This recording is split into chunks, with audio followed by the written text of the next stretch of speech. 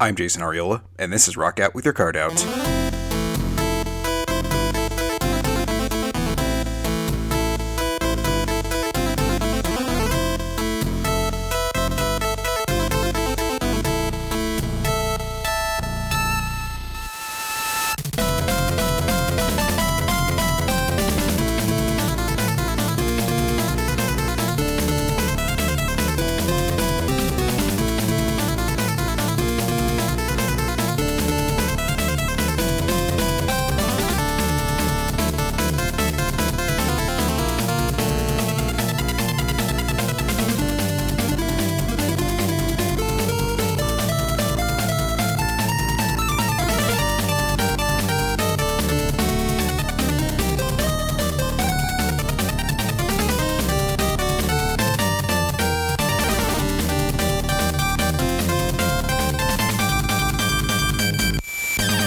As I said at the top of the show, I'm Jason Ariola, and this is Rock Out with Your Card Out.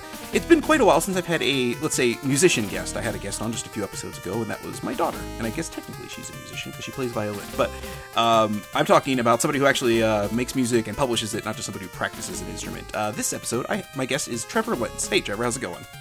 Pretty good. How about yourself? Good. And did I say your last name correctly? That's correct. Perfect. Okay. You've seen my last name. It has been slaughtered my entire life, so I tend to be a little bit more wary about pronouncing names correctly because I'm just like, I am so sick of this. I've just given up all hope of my name ever being pronounced correctly. So. Absolutely. Well, we started talking a couple of weeks ago about getting you on the podcast because you put out a new album, and it's called What Chiptune is Evolving? And I really dug the hell out of it. I had a bunch of your stuff wishlisted on Bandcamp, and I just never got around to buying it. So I bought a couple more of your albums that, like, just a cursory kind of listen really, like, caught my ear. And chatting back and forth, I was like, oh, wait, I never actually bought the rest of your stuff. So I went back and bought your whole catalog, and I haven't listened to all of it yet because I just did that last night. And, I'm only one man. I can only listen to one thing at a time. But from what I have heard, man, you have some really great stuff going on here. And I don't have a huge audience, maybe like a couple thousand at most, but I was like, this is music I gotta like get out there. Like I feel like this is somebody whose music I want to talk about and maybe get more people to check out.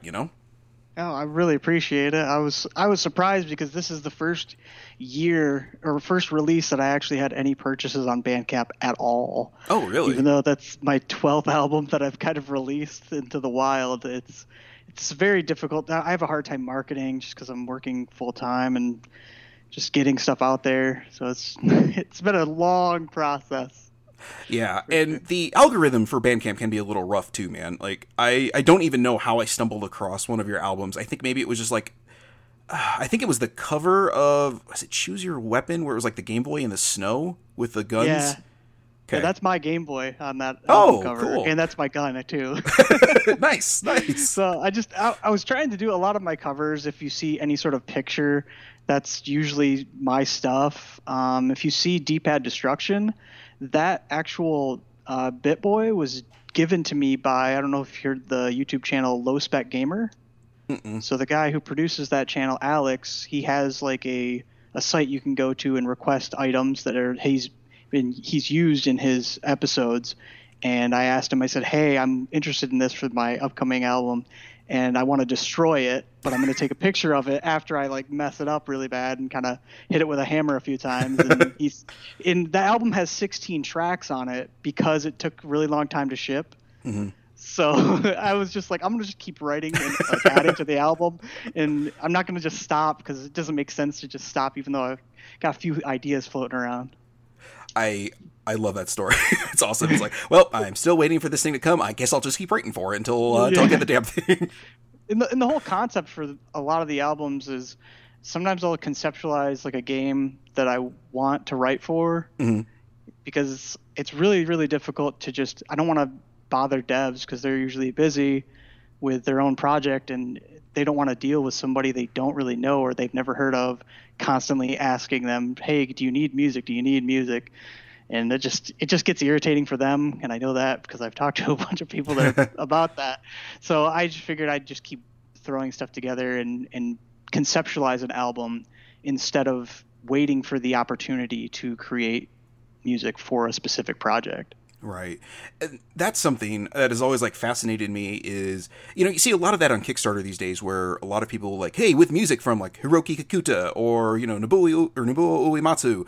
And you're like, how the hell did this little tiny team get them? And then you're like, oh, they're using like them for one track and then the rest of it is all some other composer, Oh yeah. Yeah. That'll happen. It's used for a lot of marketing. Yeah, it's kind of the old bait and switch there. It's like, oh yeah, hey, and then this guy you've never heard of before did the rest of the music. You're like, wait, what? Absolutely.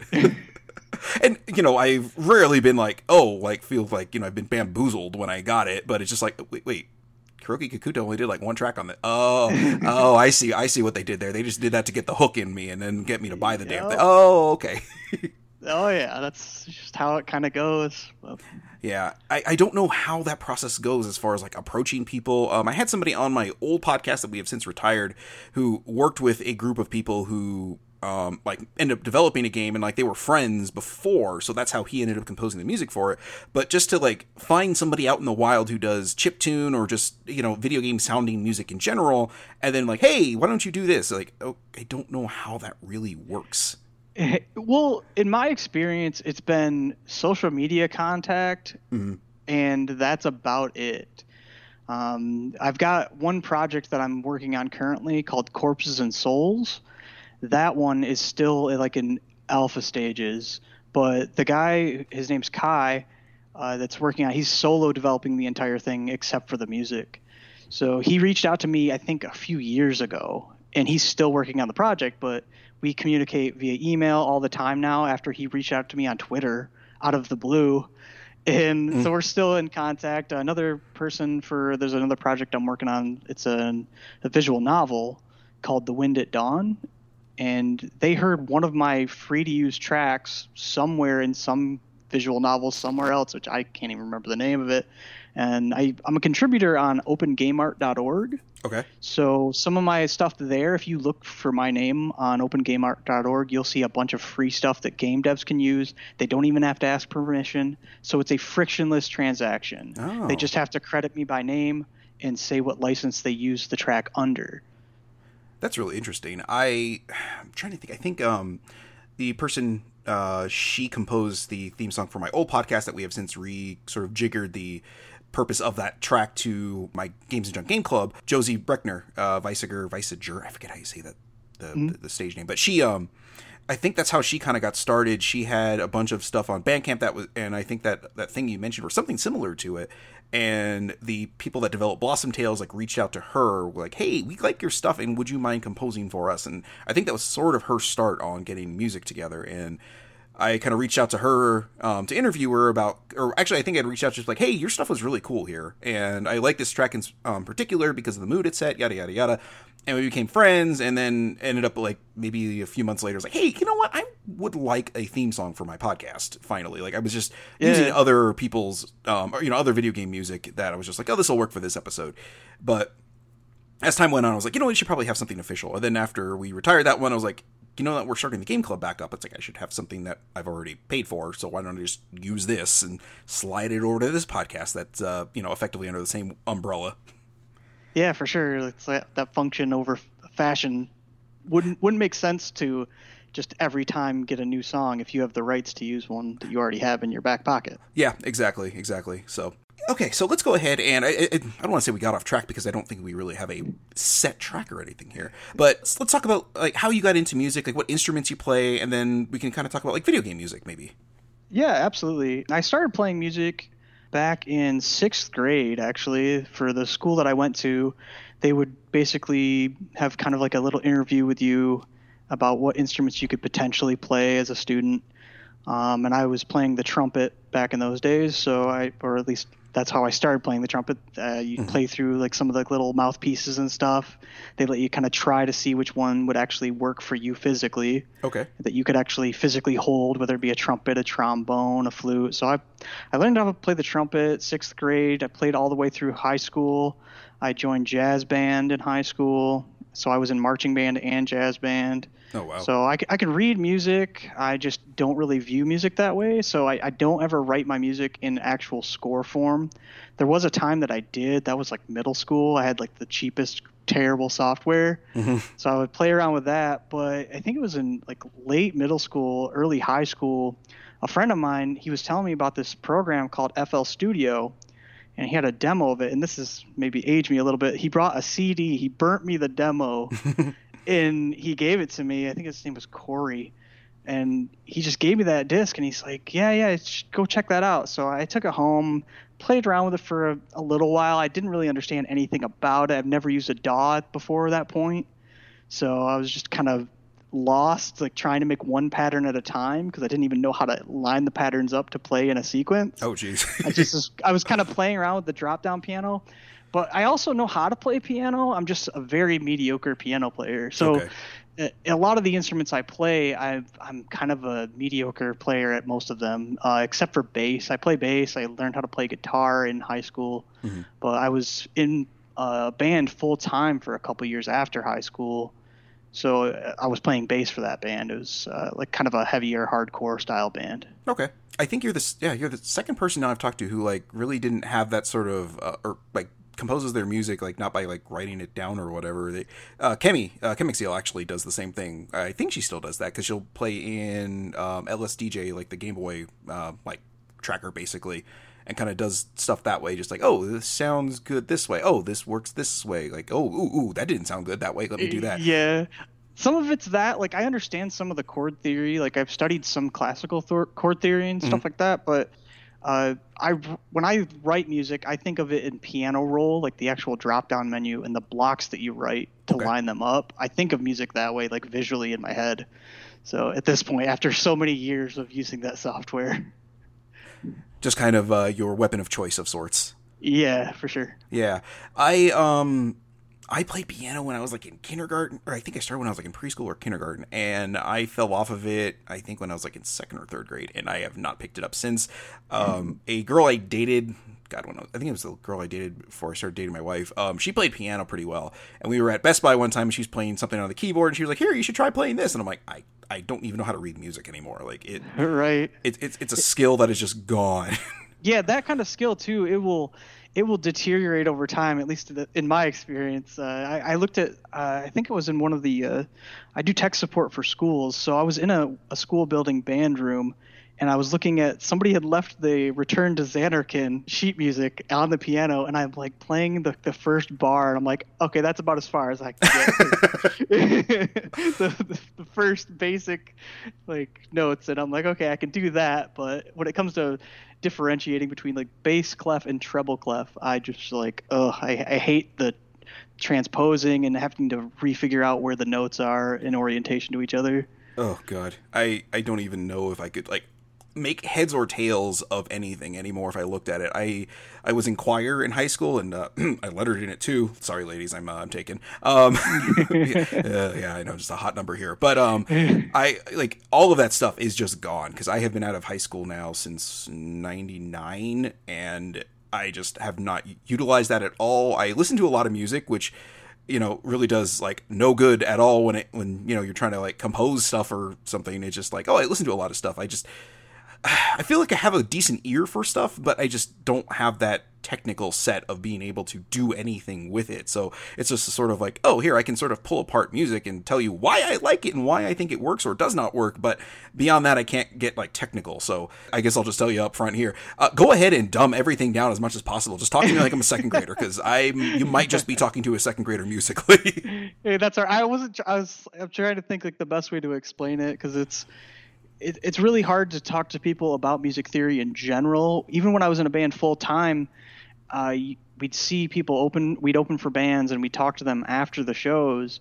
And the guitarist in the band I was in, we were the only two people, like out of like the hundreds of shows we played, like we only met probably about like 5%, maybe 6% of the people we were talked to after the shows actually knew how to do chord theory or read sheet music or anything like that. It's very bizarre, but they were all writing original tracks. And I don't want to say it's kind of gatekeepy, but I've heard some people like kind of like, you need to know this stuff to get good about it or whatever.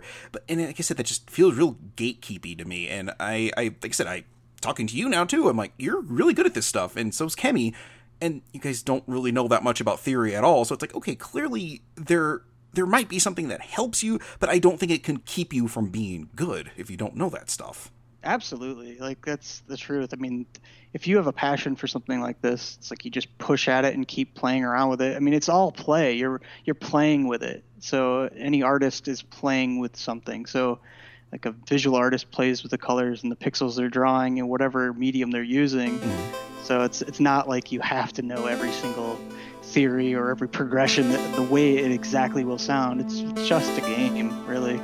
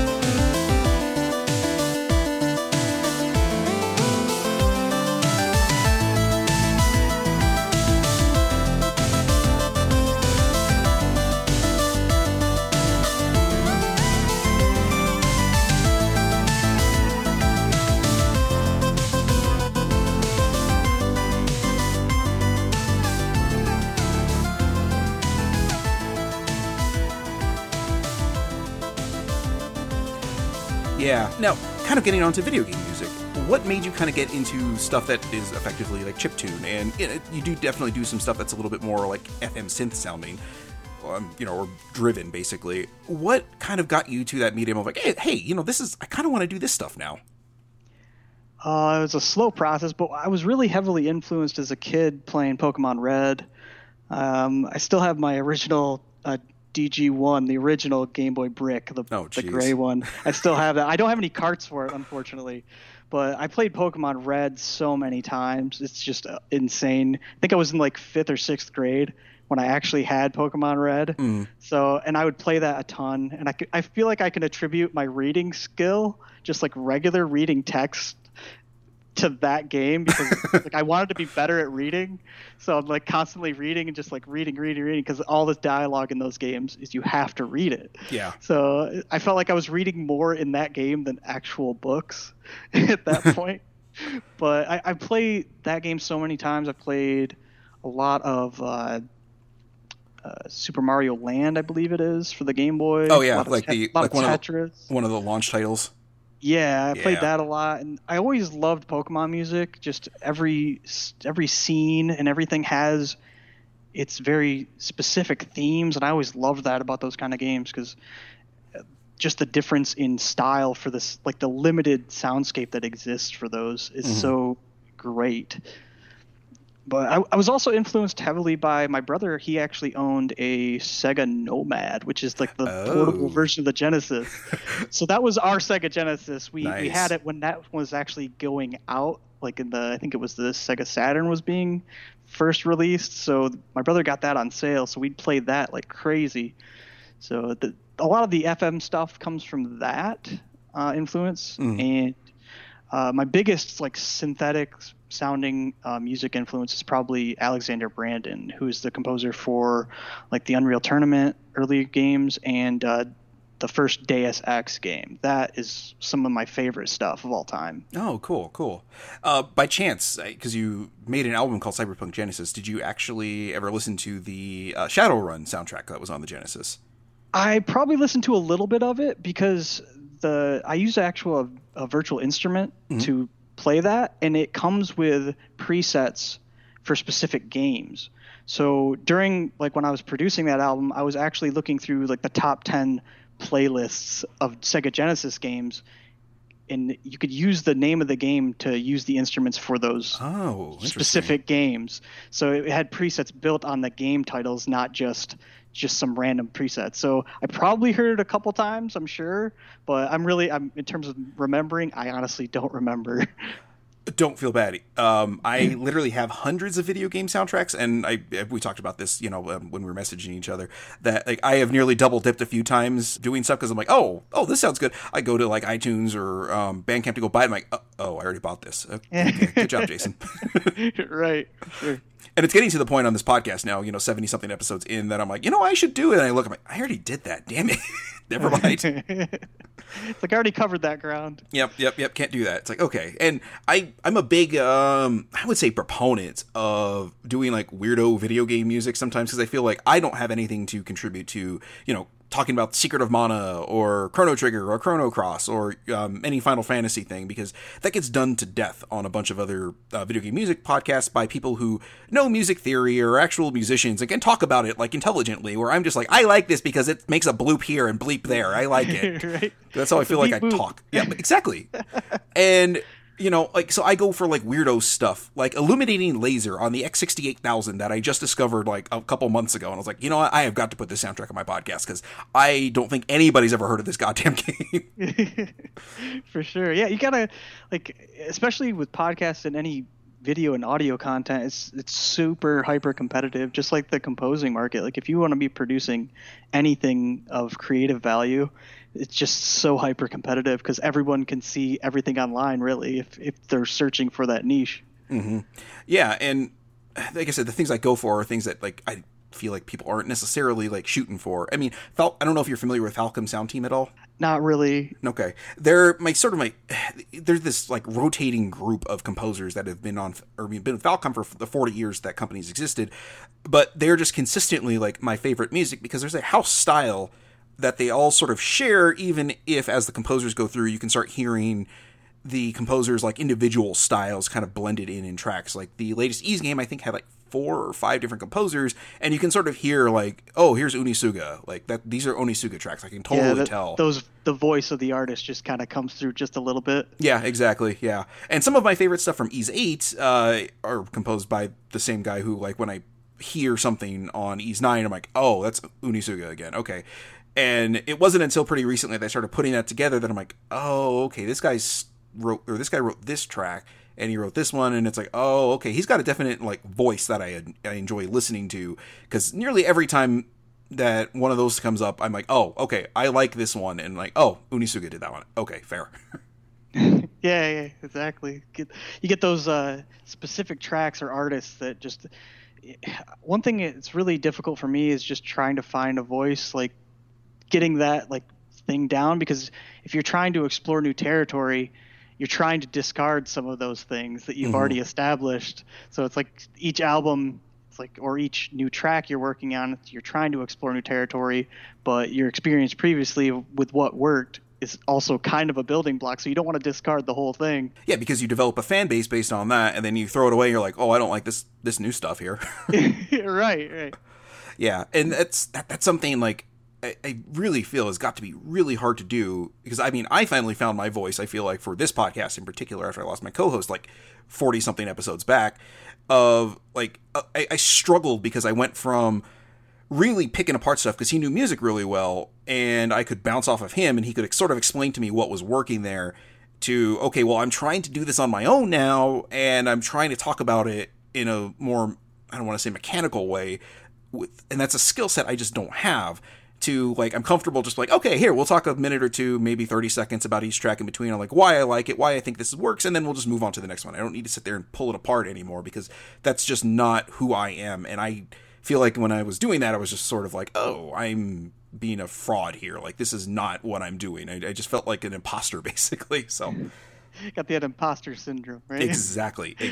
So, all right, enough about me and my podcast. My listeners have, hear my voice enough about this crap. They don't need to hear it on this episode too. So, so the Genesis, you got into the Nomad thing. Was there anything in particular, like Genesis wise, that you remember, like soundtrack wise, that you were like, oh man, this is really, really good. This really caught my attention?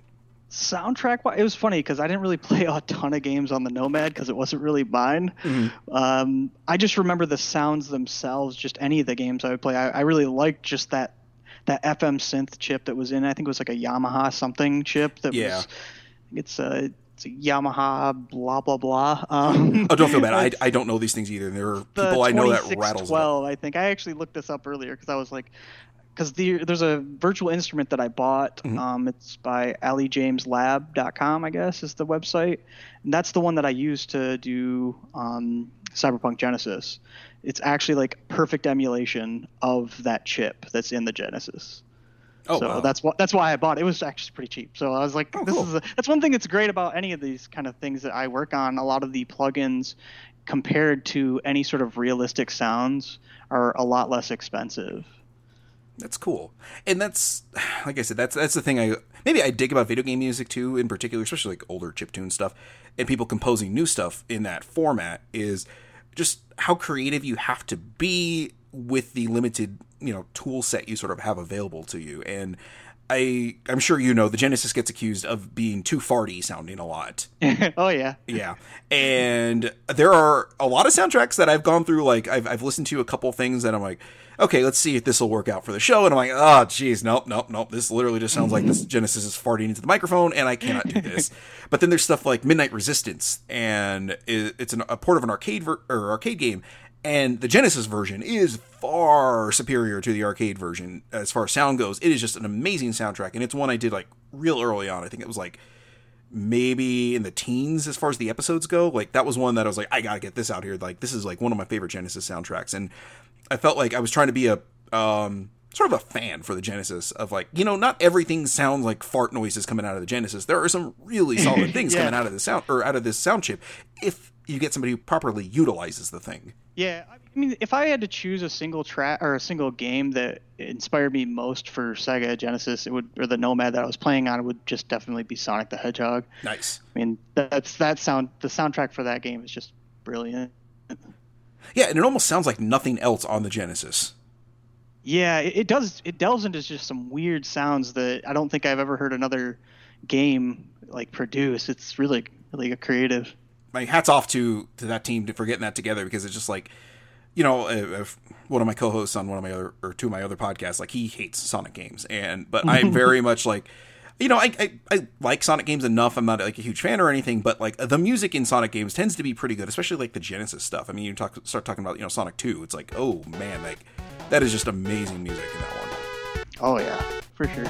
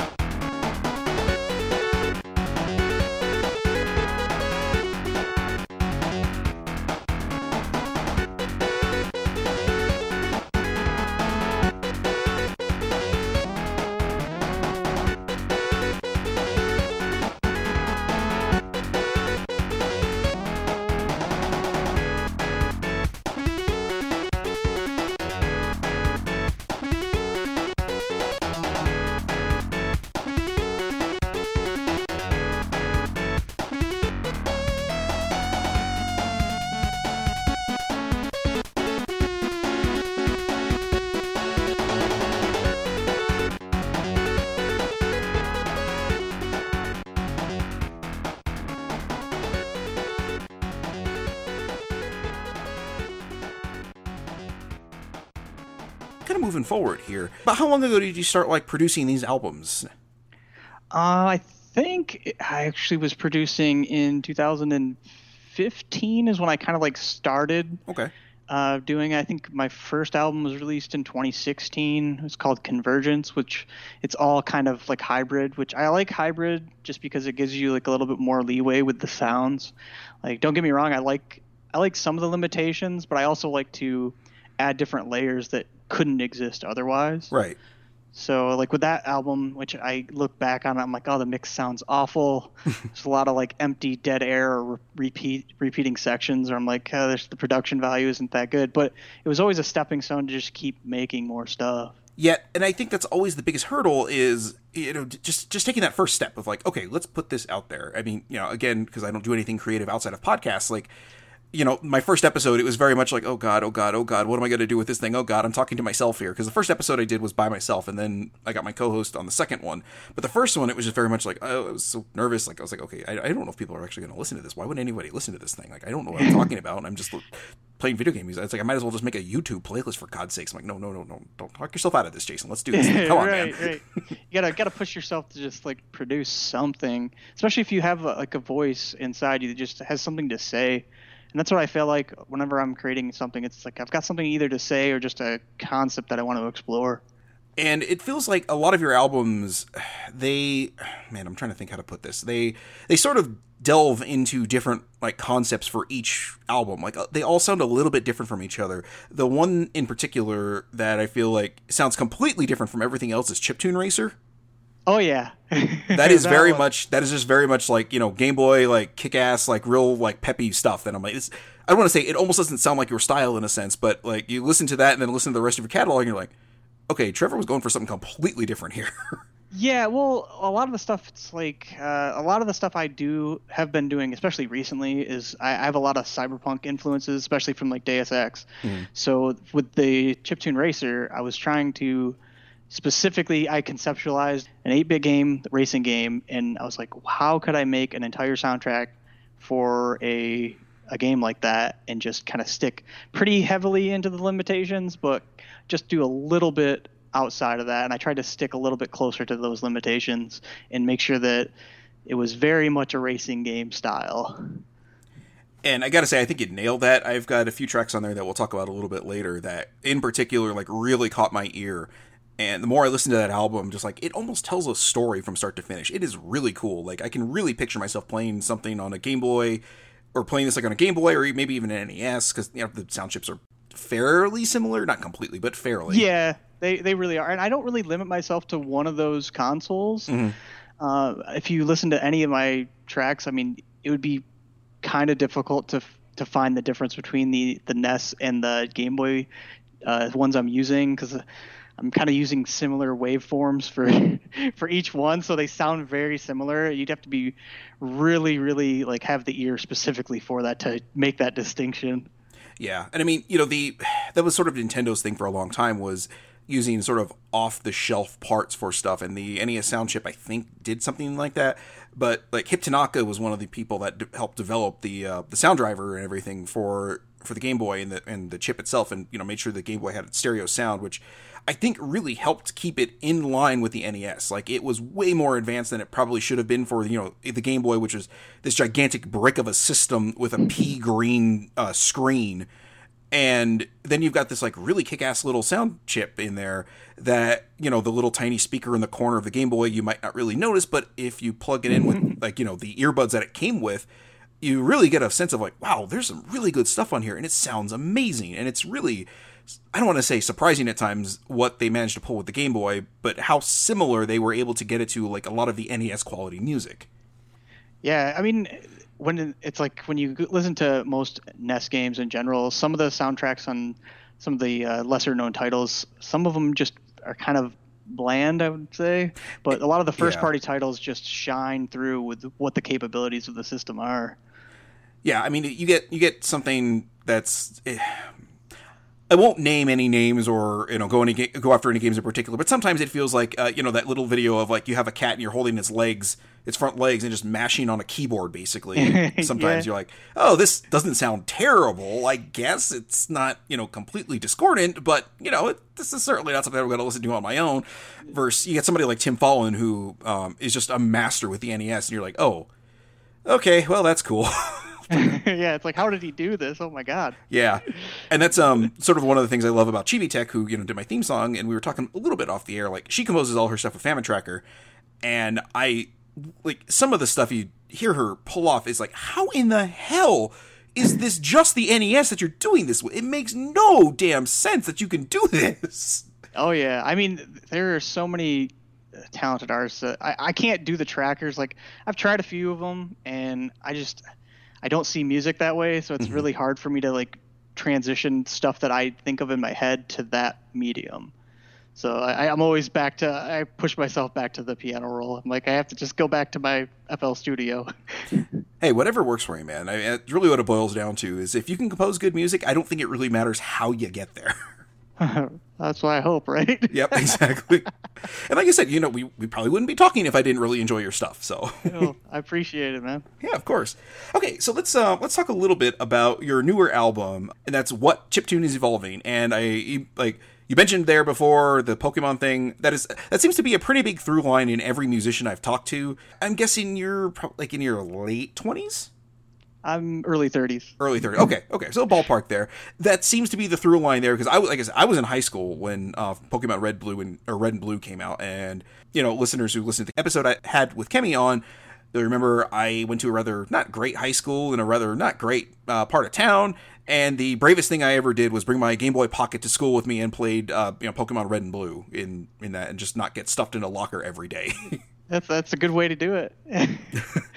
best use of your time, right? Yeah, pretty much. I mean, it got me where I am today, doing podcasts at home right. in the corner of my bedroom. Anyway, but yeah, that seems to be a pretty big through line is Pokemon. My friend Megan Carnes, who did another theme song for one of my podcasts or different podcasts, she Pokemon is one of her earlier video game music memories too. And so like I said, Pokemon seems to have influenced a lot of people as far as getting them into video game music, which I think is kind of crazy when you boil right down to it. Yeah, I mean, it was so popular, especially when I was younger. Like, everybody had the cards, everybody had the games, everybody was kind of just into it to the point where it was probably, I mean, the only modern equivalent could be like Fortnite or something in terms of what its widespread adoption is. Mm-hmm. For What Chiptune is Evolving, if you listen to the actual self-named track on that album where there's a voice that just says fire, that's actually a reference to Pokemon Red. So okay. That's because that's the fire. I'd always choose fire type. So you went hard mode for yourself from the get-go, huh? Oh yeah. I love the fire. I always love Charmander. So I'd always get Charmander every time. It was without question. I mean, not to say I didn't do a few other playthroughs without starting with Squirtle, of course. That's easy mode, but at the beginning anyway. Yeah. But that is a huge influence on there. And if you look at the album art for What Chiptune is Evolving, is that bottom section. I actually played an emulator of Pokemon Red and named my first starting Pokemon Chiptune. Oh. And scaled it up to full resolution so I could actually do that and then kind of barely edit the bottom area of it. All right, so the text would be identical. Okay, that is really clever. I looked at it and I'm like, man, that is an incredibly convincing Pokemon fonts. You did really good. And I was like, and now that you kind of pull back the curtain on that, oh, okay, that's really cool how you manage that. Thanks. It was one of those things. I'm like, man, I'm gonna have to get this character leveled up to 16, but it'll be worth it to play through the game again. Now, I've got to ask, what was the inspiration or idea behind you putting it, it looks like in a planter with a bunch of plants around it? Well, I didn't really have a great concept for that entire thing, really, other than the fact that I wanted that to be the Pokemon text at the bottom. I just thought that it would be a good reference just to the original Game Boy that I played the games on so much when I was a kid. Gotcha. The potted plant itself is actually something my wife painted.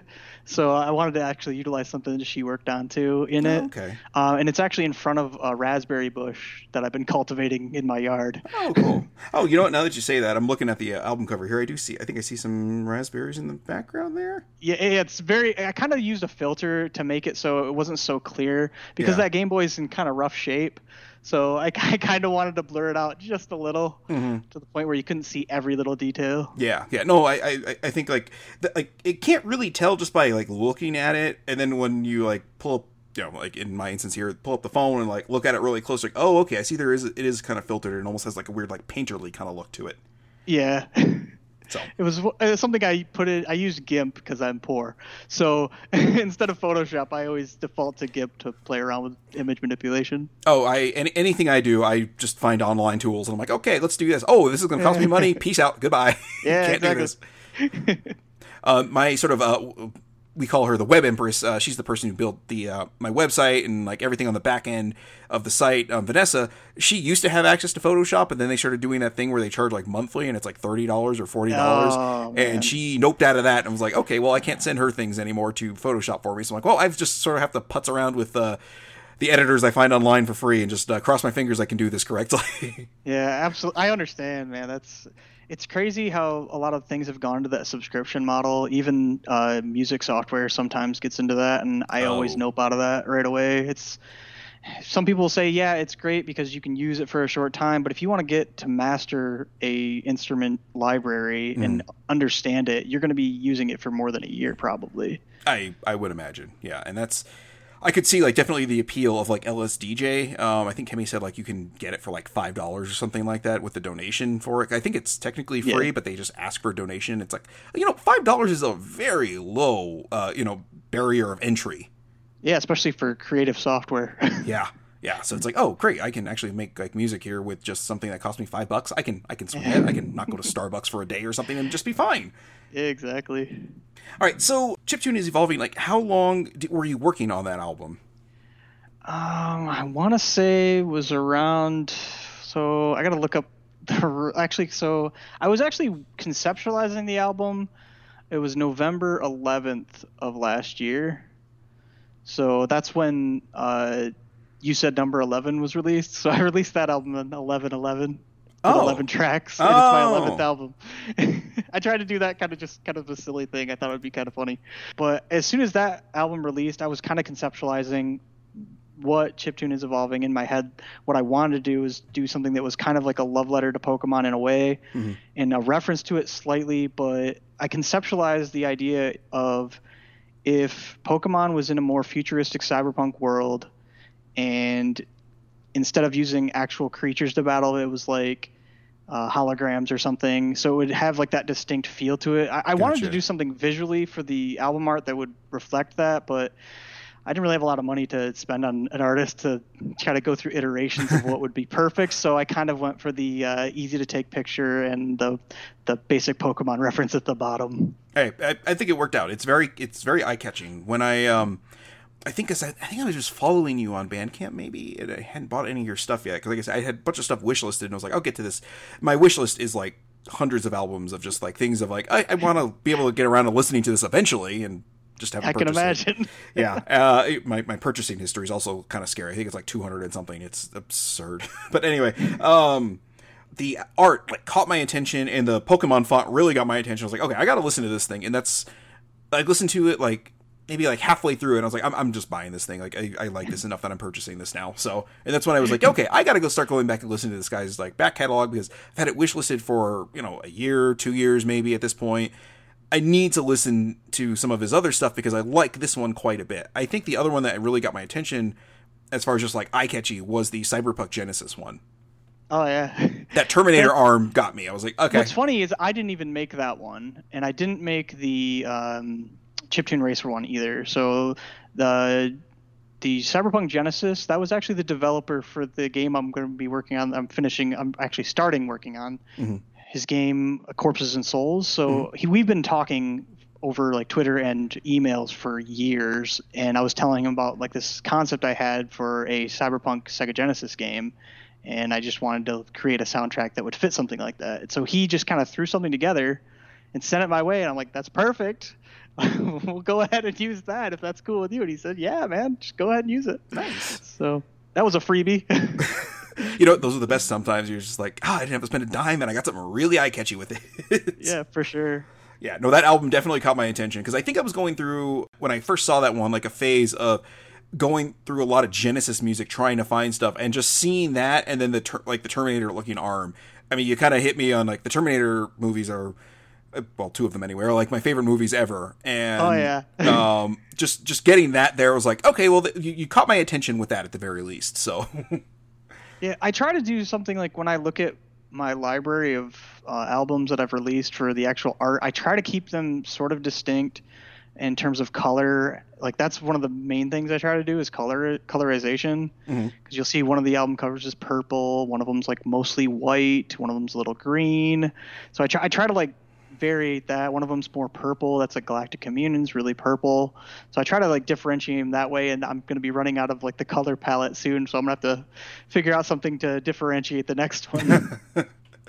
You can always kind of loop back around. I think it's okay. Yeah, for sure. By that time, the number 13, I still haven't even started conceptualizing the next one. I know I'm going to be working on one. I'm kind of waiting till some inspiration hits of sorts. Maybe. In a way, a lot of the times, like right after I release an album, it's like a period where I kind of just take a break. I don't write anything. Yeah. I'm not even listening to video game music. Most of the time I don't. So a lot of the times I'm like a really huge heavy metal fan. Mm-hmm. So I'm listening to bands like Chimera and Slipknot, like early Slipknot and Parkway Drive, just like some super heavy stuff. That's like my favorite kind of music, because I love the guitar riffs and just the rhythms and the leads that they pull off, and that's another huge inspiration for me. So it's not just video game music that I'm like obsessed with. Yeah, that is something else you have in common with Kemi. It's very funny. Yeah. Meanwhile, like my favorite artist outside of like non-video game music is like Richard Marx. Like something you hear in your dentist office, basically. Yeah, right. I mean, I named my daughter after a Richard Marx song, for God's sake. So I mean, I should tell you, it's very funny because, like, I used to, like, again, the school I went to was very, like, hip-hop kind of heavy, like hardcore, maybe gangster rap at the time, heavy. And, I'm sitting here listening to, a guy with, like, really tight jeans and a tight T-shirt and a leather jacket and a, like, poofy mullet on his album cover, basically. I'm like, yep, this is my jam, man. I love this stuff. Right. Well, hey, to each their own. I mean, that's like any of that kind of stuff. Everybody talks about like the art being the eye of the beholder, and it's so true in terms of like what resonates you, not just at just that moment in time. Even like that'll kind of get you through in a way. Yeah, and I think the main reason I listen to that stuff is my mom listened to like a lot of soft rock and the radio, and like back then it was just. You kind of listen to like what was on the radio basically, and that was just like all of that stuff. I mean, like listening to like Bread, Genesis, Jefferson Starship. It's just all that stuff like really, really like hit home with me. That's but like my parents are into those guys, all that stuff. Yeah, so I understand that. It just really connected with me, and I mean, I eventually kind of branched out on my own. I used to listen to R&B quite a bit. Like Boyz II Men is like one of my other favorites, but it's still very much in that sort of adult contemporary of the like late '80s, mid '90s sort of music style of sorts. One thing I do like about that whole like '80s '90s like transitionary period musically, like there's a lot of like weird and unique sounding stuff back then. Like even some of the metal artists I was into, they were delving into territory that was like grabbing aspects from other genres that I don't see a lot of artists do nowadays. Yeah, and then there's that whole like New Jack Swing era that was very short-lived, and I really kind of dig a lot of it. It's like, I don't know if you're familiar with that music at all. Not at all. Not at all. It is like early kind of Boyz II Men, New Edition sort of stuff where it's kind of like really like not percussion heavy, but there's like a lot of like really like kind of oh boy, I'm trying to think how to describe it. Again, this is not my forte here is describing music very well in this sense, but it's a lot of like really like odd sounding percussion with a lot of like really kind of heavy like keyboard synth stuff. And it's really kind of crazy because it sounds almost like swing music if like really early synth R&B took a swing at it. I think it's the best way I can describe it. Sweet. So if you've ever heard like what is it? Yeah, like or Motown Philly or Cooley High Harmony, like from Boyz II Men. Like that's kind of like New Jack Swing. I think it's some of the stuff you might know, or even like early Keith Sweat. Again, but probably just naming off names you have no idea. Yeah, I'm really bad at remembering artist names, and I'm really horrible at remembering lyrics. Like when I listen to music, I'm like deconstructing what rhythms they're playing and trying to figure out like how they're interacting, like the drums and the bass and the guitar interacting. Like that's just how I listen to music, and I'll be like humming a theme for a song, and I'll be like, oh yeah, that's the guitar part from this one song, but don't ask me any of the lyrics because I couldn't tell you. I really couldn't. With as many episodes of this podcast as I've done, and as much video game music as I listen to, I am absolutely horrible with remembering composers and stuff. Like it is just like, literally I did that with the last episode that I recorded was the Aerobiz soundtrack, and I could have scrolled up to the top of my notes to have seen the composer's name, and it just was gone out of my brain. It was just like, oh, hey, I'm like, half an hour into this episode. I'm like, I already forgot the dude's name. Jeez, Jason. Right. It's understandable. It's like when you're interacting with that many people, it's really difficult to keep all that stuff straight. Like I worked for 3 different school districts at the same time. Oh, wow. So imagine just like trying to keep track of staff's names and departments where they're at. It's borderline impossible. Like sometimes you'll remember, but there's no way. It's a lot of, hey, you, how's it going? It's like, yeah, how's it going? What's your problem? Let me fix it. Yep. Nope, completely understand that. I do that a lot at work. Where I was at the same store that for the company I'm employed with for like 12 years, and then I just recently transferred to another store that's a lot closer to home, and a lot of it's just like, hey, you, how's it going? I don't know your name. Like, and literally like 2 months after I started over there, the pandemic hit, and it was just me just there like 10, 12 hours a day, 5 days a week, and 6 days a week. Sometimes I was just exhausted all the time, and I'm like, hey, how's it going? Like, everything hurts, okay? I don't want to talk to you. I just want to get this done and go home. So. Right, exactly.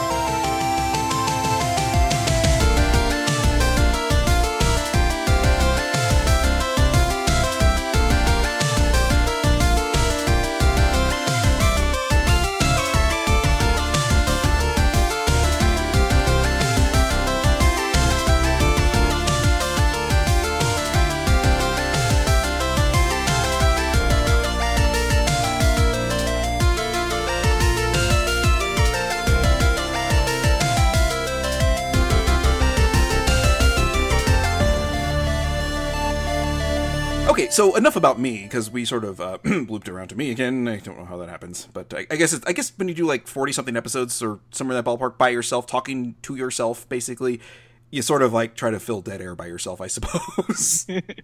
Absolutely. All right, so let's talk about a couple of the tracks from What Chiptune is Evolving. You had a few that you were particularly proud of, or one in particular that you were particularly proud of, and that was the title track for that one.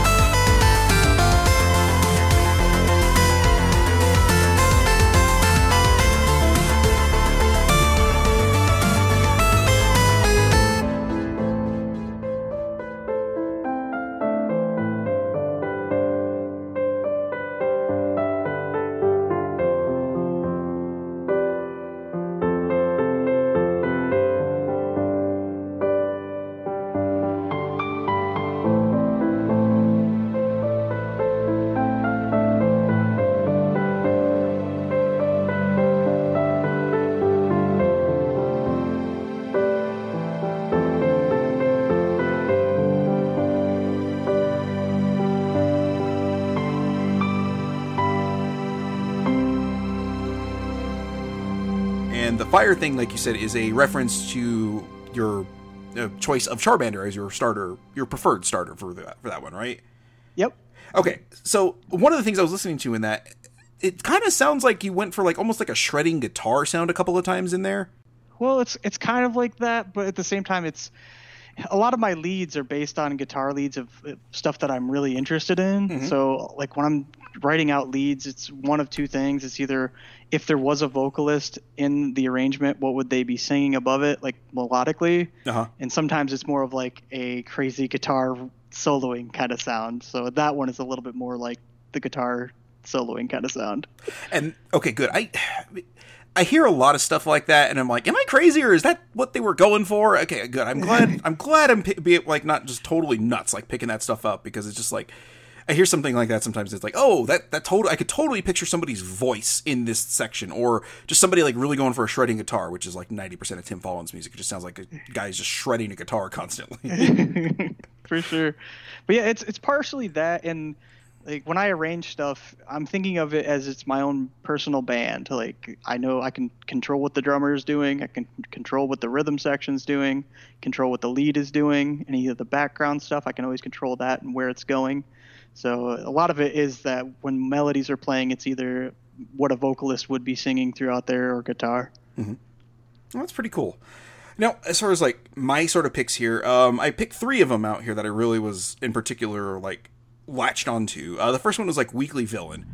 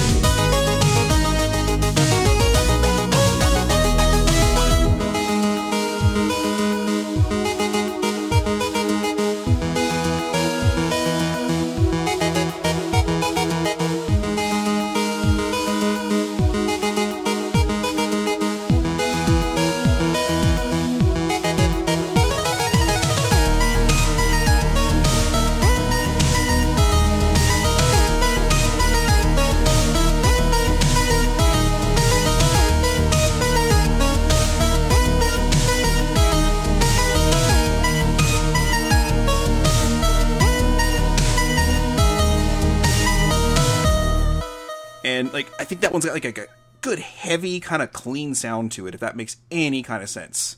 Oh, absolutely. I know the bass in that one, I tried to, as best I could, to clean that up, because a lot of my previous bass mixes were not exactly great. So it's any album that's new, it's like you're trying to just improve on those kind of things. That's another one of my favorites on that album, to be honest. It's that one's more of a reference to the Pokemon show, just because there's always like some obstacle or villain, and then more like Team Rocket kind of. Yeah. If there was a villain like that showing up, that's the sound it would go for, you know? Yeah. I think you really nailed it, because a lot of times when I'm listening to it, I feel like you can almost have like some intimidating character kind of staring you down, basically, when you listen to this thing. Absolutely. That's what I was definitely going for. Well, you hit the nail right on the head then, brother. Thanks. The next one I really enjoyed was Benefactor.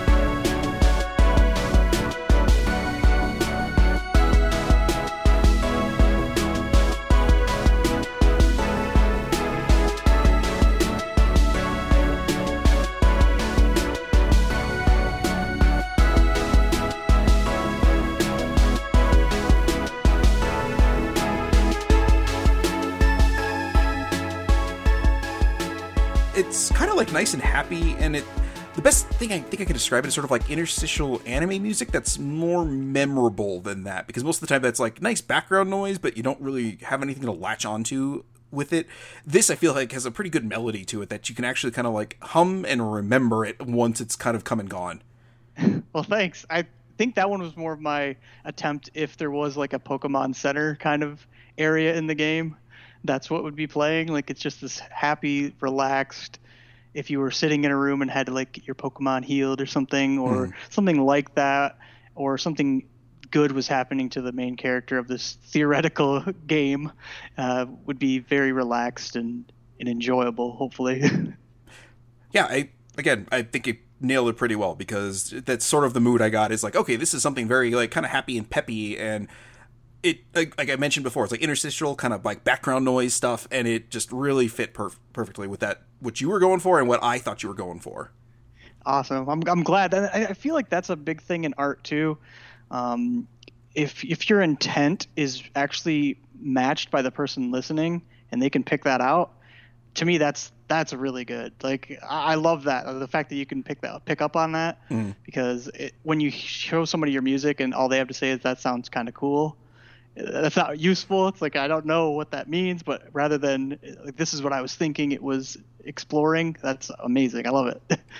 And that's what I try to go for, because like I tend to lean pretty heavily on shooters, like side-scrolling or vertical shooters, or I hate this word, but shmups. Yeah. And there's normally like a trajectory in those soundtracks of, you do something where it's, kind of fast paced and, really helps you build your confidence. And then like midway through, it kind of slows down. And about 2/3, 3/4 of the way through, it starts getting like almost intimidating sounding. And like that last stage is always like, okay, you've got the skills to do this. it's still sort of intimidating, but it's confidence building music. And there's that trajectory in almost every shooter soundtrack that I've covered except Metal Black, which is just this oddball thing that if you get a chance to, I'll send you a link to the soundtrack. It is just weird as hell. And you, like, as soon as you hear it, like, this is a side scrolling shooter. Okay.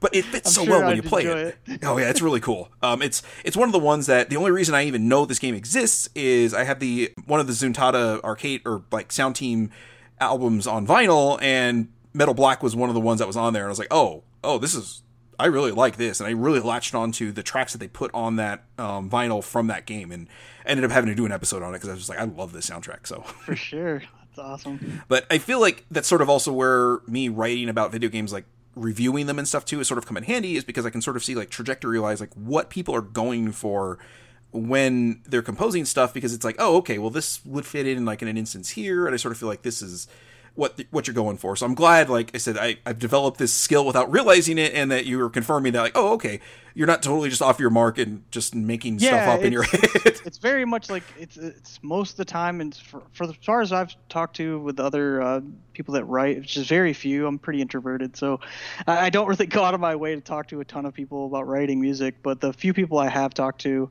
they usually share the similar kind of ideas of like what the player should be thinking and feeling with the track. And even if they're not the ones actively doing that part of it or conceptualizing it, they're being directed probably by a game dev that is.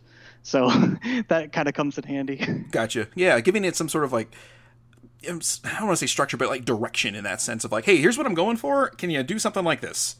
Yeah, absolutely. I mean, again, going back to GB Tech, I gave her like, I kind of want something like this that does like this, and then at the end sort of scales out basically. And she was like, oh, okay. And she got really busy at the time, and then like I don't want to say spit it out to me, and I was like, oh, okay, this is perfect. Right on. Like, I couldn't have done this better in my mind if I wanted to. Like, I was just like, anyone who writes music and somebody gives them amazing feedback that's like they're accepting of what they've written the first time is like the best thing ever, because revisiting stuff can be just a chore, at least in my experience. It's like you can send similar things like 5 drafts and get no useful feedback, but if you get, even if I think just someone that's pretty accepting of the time it took to create versus like what you're going for and the actual direction of it is on track, getting that approval right out the gate is like the best feeling ever. I'm normally pretty like, okay, this is perfect. Like I'd say 3, the 3 total like ones we've gotten. I think I had like one thing for Josie when she wrote the like the now Game Club theme song, that it was more like, hey, can you in this section here maybe pull back just a little bit, but the rest of it is perfect. And I think she did that, and it just worked out perfect. It was just more like a, hey, here it just, there's something it just wasn't clicking with whatever was going on in my brain listening to it. So I was like, could you pull that back? And then from there, it was just like, okay, other than that this is perfect. I don't have any more feedback, and I will take it as it is. Right. That's awesome. Okay. And the next track, and kind of the last one I want to talk about in particular on this album, is Starship Your Demise.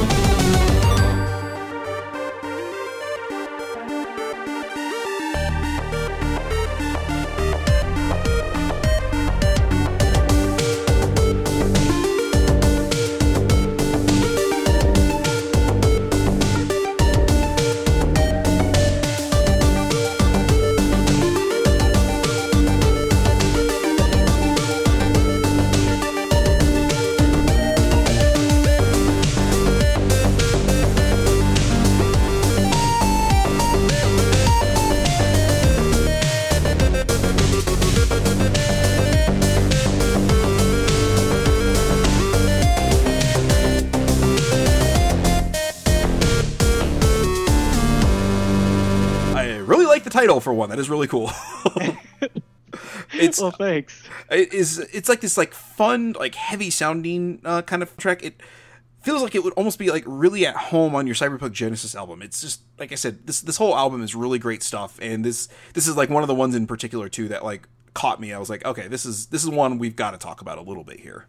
The conceptualization for that one is more like, so the idea for the entire game was that whole like cyberpunk-ish like vibes for it, but I wanted to also include like there would be so futuristic that there would be like battleships and starships. The Starship Your Demise would be more of like the actual like final boss area or the actual main villains like lair or battle that you would take place. I was tempted to reference, because it technically is a reference to TNG, the Next Generation, because it's like Starship Enterprise. Gotcha. But I was thinking I was going to, at the very beginning, I think it was the first 4 bars at some point, before it transitions into like the heavier synth, I was going to do like a modulated voice that said "make it so" right before it transitions to that, but I couldn't get it to sound exactly how I wanted it in my head, and I'm like, you know what? We're just going to scrap all that idea and just leave it as it is. But yeah, that one is a lot, like it's darker and heavier kind of on purpose, kind of hitting that into the darker areas of like the game in question in my brain, like just the concept of it. So I think again conveyed pretty well, because it once you start getting into like the heavier like synth sound stuff, it's like, oh, okay, this I see this is supposed to be sort of a more intimidating section of sorts. Yeah, for sure. There's some classical theory going on in that one. It's more like there's a concept called like the strong fifth, which is you can put a major chord where it technically doesn't belong, but in terms of actual chord theory, it does, and it gives it kind of that weird, darker sound where you're getting outside of the scale, but it's technically acceptable within the theory. So, wow. Okay, because like I said, you really got to dumb stuff down for me when you talk about music stuff like that. It's basically just playing a note that normally, like if you look at a scale of 8 notes, there's a note that lives outside of that, and you can go to that, and it will sound perfect. It'll sound more in line with what is pleasant to the ear, even if it's a darker sound, than it would if you stayed with the scale, the notes that are explicitly listed in the scale. Okay, so like within that octave, effectively. Yeah, it's within that range that you can play. It's like there's one that's kind of outside there. You can play around with it, and as soon as you do, you get that kind of darker sound, especially when using like a minor scale. I gotcha. It makes kind of sense. Like I said, again, this is, you literally got to talk to me like I'm an idiot, because but it's fine. So, but I understood that. So thank you for dumbing that down enough that I got it. It's all right. Everybody has like their strengths of like how they see music, and some people that understand the theory, I could probably explain it to them that way, and they'd say that's wrong. So it's just the way I look at it, and it seems to work out pretty well. Okay, well, like again, it worked out pretty well for this track, so whatever. As long as you got it to work in the sound, I think I don't think it really matters as far as the theory stuff behind it goes. Because dear God, again, I've like tried to read into some of it. I'm like, okay, I'm just gonna nope out of this explanation and just like, yeah, I like it because I blooped here and bleeped there, and just, it was really blooping. Yep, exactly. This thing is blooping like so hard right now, I can't even explain it. Okay, let's talk about a couple of the ones that you brought up that you're particularly proud of as far as music goes. The first one you mentioned to me is exploring the ship in Galactic Communion.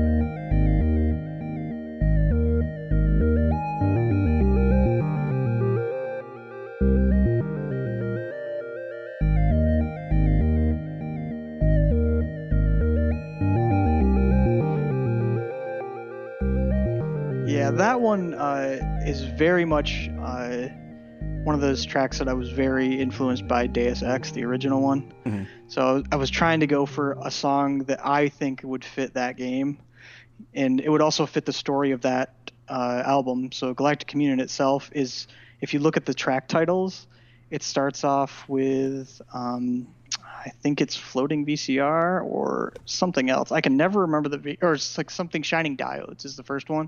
So the story of that album starts out with like it's shining diodes. So you're seeing like a light in the sky almost, and then Floating VCR. It's like you're seeing weird things happening, and then eventually it gets to the point where you're abducted. And there's a song called Abduction, and it just goes to the point where, and there's a song called Earth in the Rear View. So you're leaving Earth. Like all these things, it's in order in terms of things escalating, but that song in particular, I felt it fit within that same frame, but was definitely a conscious effort on my part to kind of make something that sounded like Deus Ex.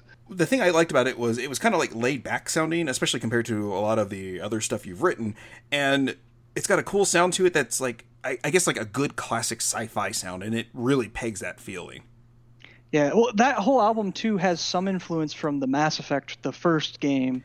That's one of the games that is really heavily influenced by. I got that game when it first came out for, I think it was Xbox 360. Yep, that would have been it. Yeah, that was. Still have it on PC now because that's just one of those games I revisit every few years just to listen to the music and enjoy the whole experience. So that really influenced the album, as well as it's not just Deus Ex because that has less modern sounding synth, so that's part of it as well. Mm-hmm. I am right there with you with the original Mass Effect soundtrack being like one of my favorites. Like I like the other. Well, I haven't listened to was Andromeda at all. But yeah, me neither. I like 2 and 3. Yeah, I have it. That's about it. Anyway, I like 2 and 3 soundtracks enough, but one sound is just so distinct from the other two that it's one of those ones that like I can actually listen to that one on its own, where I feel like 2 and 3, I'm like, oh, this is kind of like going for more of like a sci-fi movie thing that I don't want to say is a little bit more generic at times, but it doesn't hit the same way that the first Mass Effect game does. If I'm remembering correctly, I believe the first Mass Effect had 2 composers, and the second and third only had 1. So I think they kind of, the person, I don't know if this is true, but I think the more synth and synthetic heavy artist that was involved, I don't think was involved in the other 2. So that might explain it. Barely certain you're right. I'm trying to remember because I have all of those soundtracks and I'm trying to remember the composers. But yeah, there definitely was 2 composers for the first one because I remember like listening to it and seeing that on my on the iTunes thing when it popped up, and I was like, oh, that's interesting. Okay, but yeah, I really like a couple of tracks in particular on Mass Effect 2 and 3 that like in my head I'm like, oh, these are really good. Like the Normandy Reborn is one I really like from Mass Effect 2.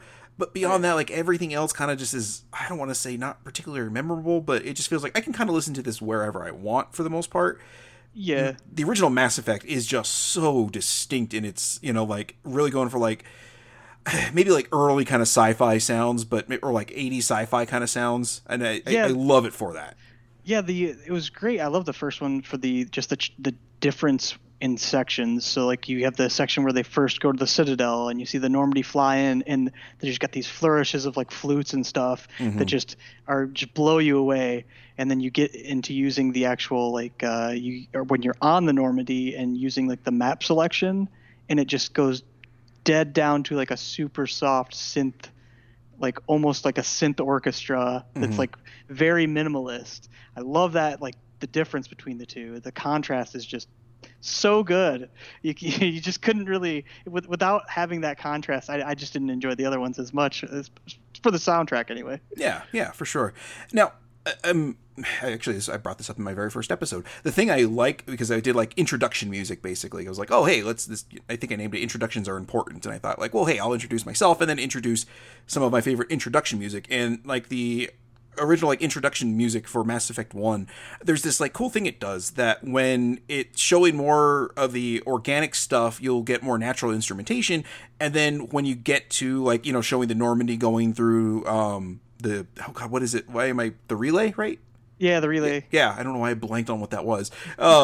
it all switches over to more heavy synth sound, or not heavy, but like synth sound. So it shows the synthetic stuff with the synthetic stuff and the natural instrumentation more with like people. And I thought that was like a really cool little thing that they did. And it's something like that I was just like, wow, that's really impressive. I didn't catch it the first couple of times I played the game, but then I listened to it and I went back and watched the opening on YouTube, and I was like, oh, holy shit, they really went for that. That's cool. Yeah, they did a lot with that game. Like a lot of the soundtracks like that just blow you away, and you replay the game just so you could experience it in its context. Mm-hmm. So that's brilliantly done. Yeah, absolutely. All right, let's move on to, I believe, we've got a couple tracks from D-Pad Destruction here that we talked about earlier, and you smashing up that Retro Boy or whatever it is, right? Yeah. Okay, so the first one you brought up was the, what was it called? Sorry? I think it's a Bit Boy. Bit Boy. I still have it somewhere around here. All smashed up and everything? Yeah. Love it. Okay, so the first one you brought up for me was the D-Pad Destruction, the title track for it.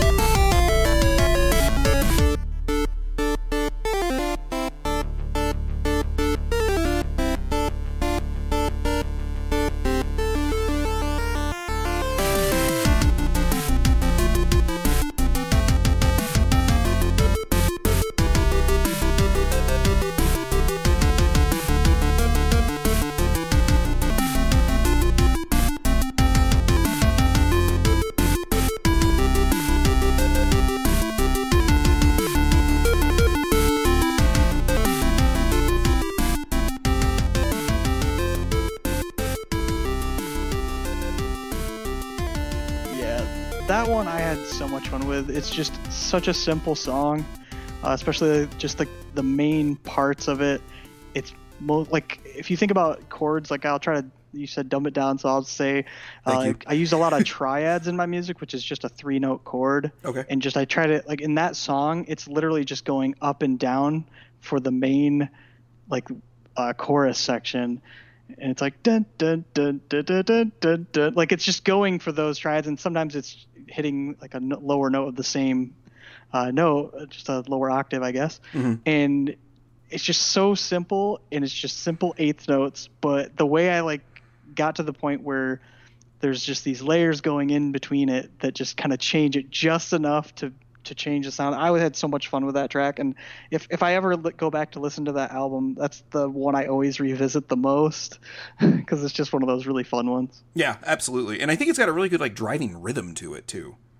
Yeah, well, like some of that stuff too for the rhythm sections underneath, I try to do a lot more with the filtering where like between transitions, like you're filtering out stuff and you're filtering things in as that section goes through, especially I think it was from the intro to the main like verse or chorus, depending on how you want to categorize the sections. Okay. Yeah, that's something else I've struggled with too, is like when people like talk about, oh, your rhythm and melody, and I'm like, oh, Jesus Christ, okay. Like, hey, again, blooped here really well. Yeah. for sure. And the next one there was Infinite Ammo.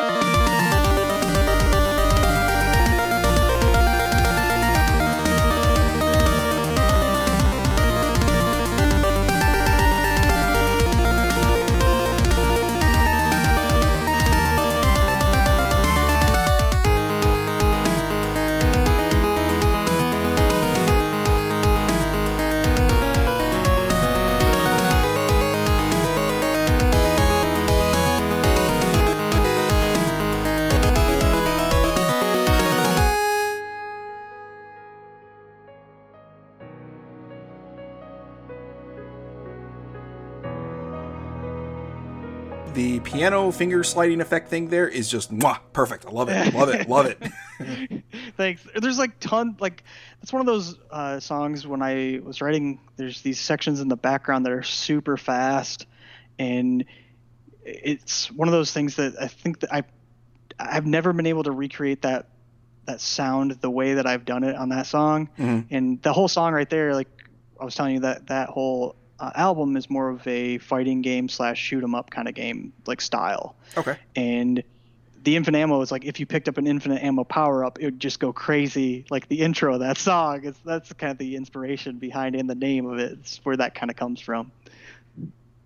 It's definitely, like, I think one of my favorite ones on that soundtrack. It is that album. It is really, really just, it's really great. And like I said, that piano thing is really cool. It's just a nice effect in there. And then like maybe I'm saying this incorrectly here, but the rhythm to that whole thing is just really great. Not intense, but like there's an intensity to it that I just like, oh yeah, I dig the hell out of this. And with you explaining it, what you were going for, I'm like, okay, yeah, I totally get what you were going for with that. Like, yeah, the first song on that album is Learning to Fight, and it's more like laid back. Mm-hmm. So like it would be like a tutorial. And then the next one is Flying Uppercut. So it's like you've done the tutorial, and now you're going to learn some special moves. And like if you look at the actual track names on that album, it's going through the actual, like if you were playing the game and what areas you'd be in. I see you definitely have a theme of sorts with that, with all, or maybe not all, but most of your albums there. I appreciate that. That's a pretty cool thing. Yeah, it's most, not all. I mean, I think there's probably 3 of them that are not really that way. And I think the next track we're going to talk about is probably the one that most comes to mind. Are you talking about Alien Hunting from You Said Number 11?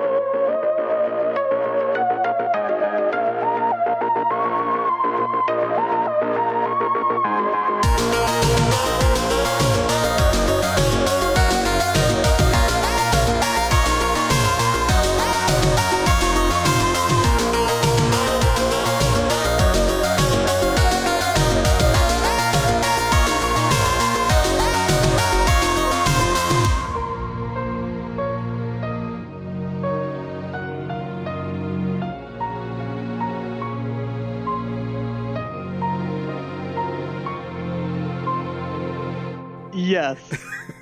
Okay, go for it then. Tell me a little bit about this. Do you know what you said number 11 is a reference to? No.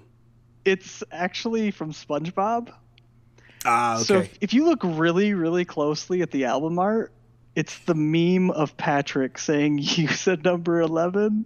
So I don't know. Have you seen that episode, or are you familiar with SpongeBob at all? Barely. I think there was that generational gap between us there because SpongeBob was on when I was probably like in my maybe late teens or somewhere in that ballpark. So it's just like it was not something I was watching. My son really likes SpongeBob, but it's not something I need to sit down and watch with him. But a little bit I've caught of it. I'm like, this is pretty funny.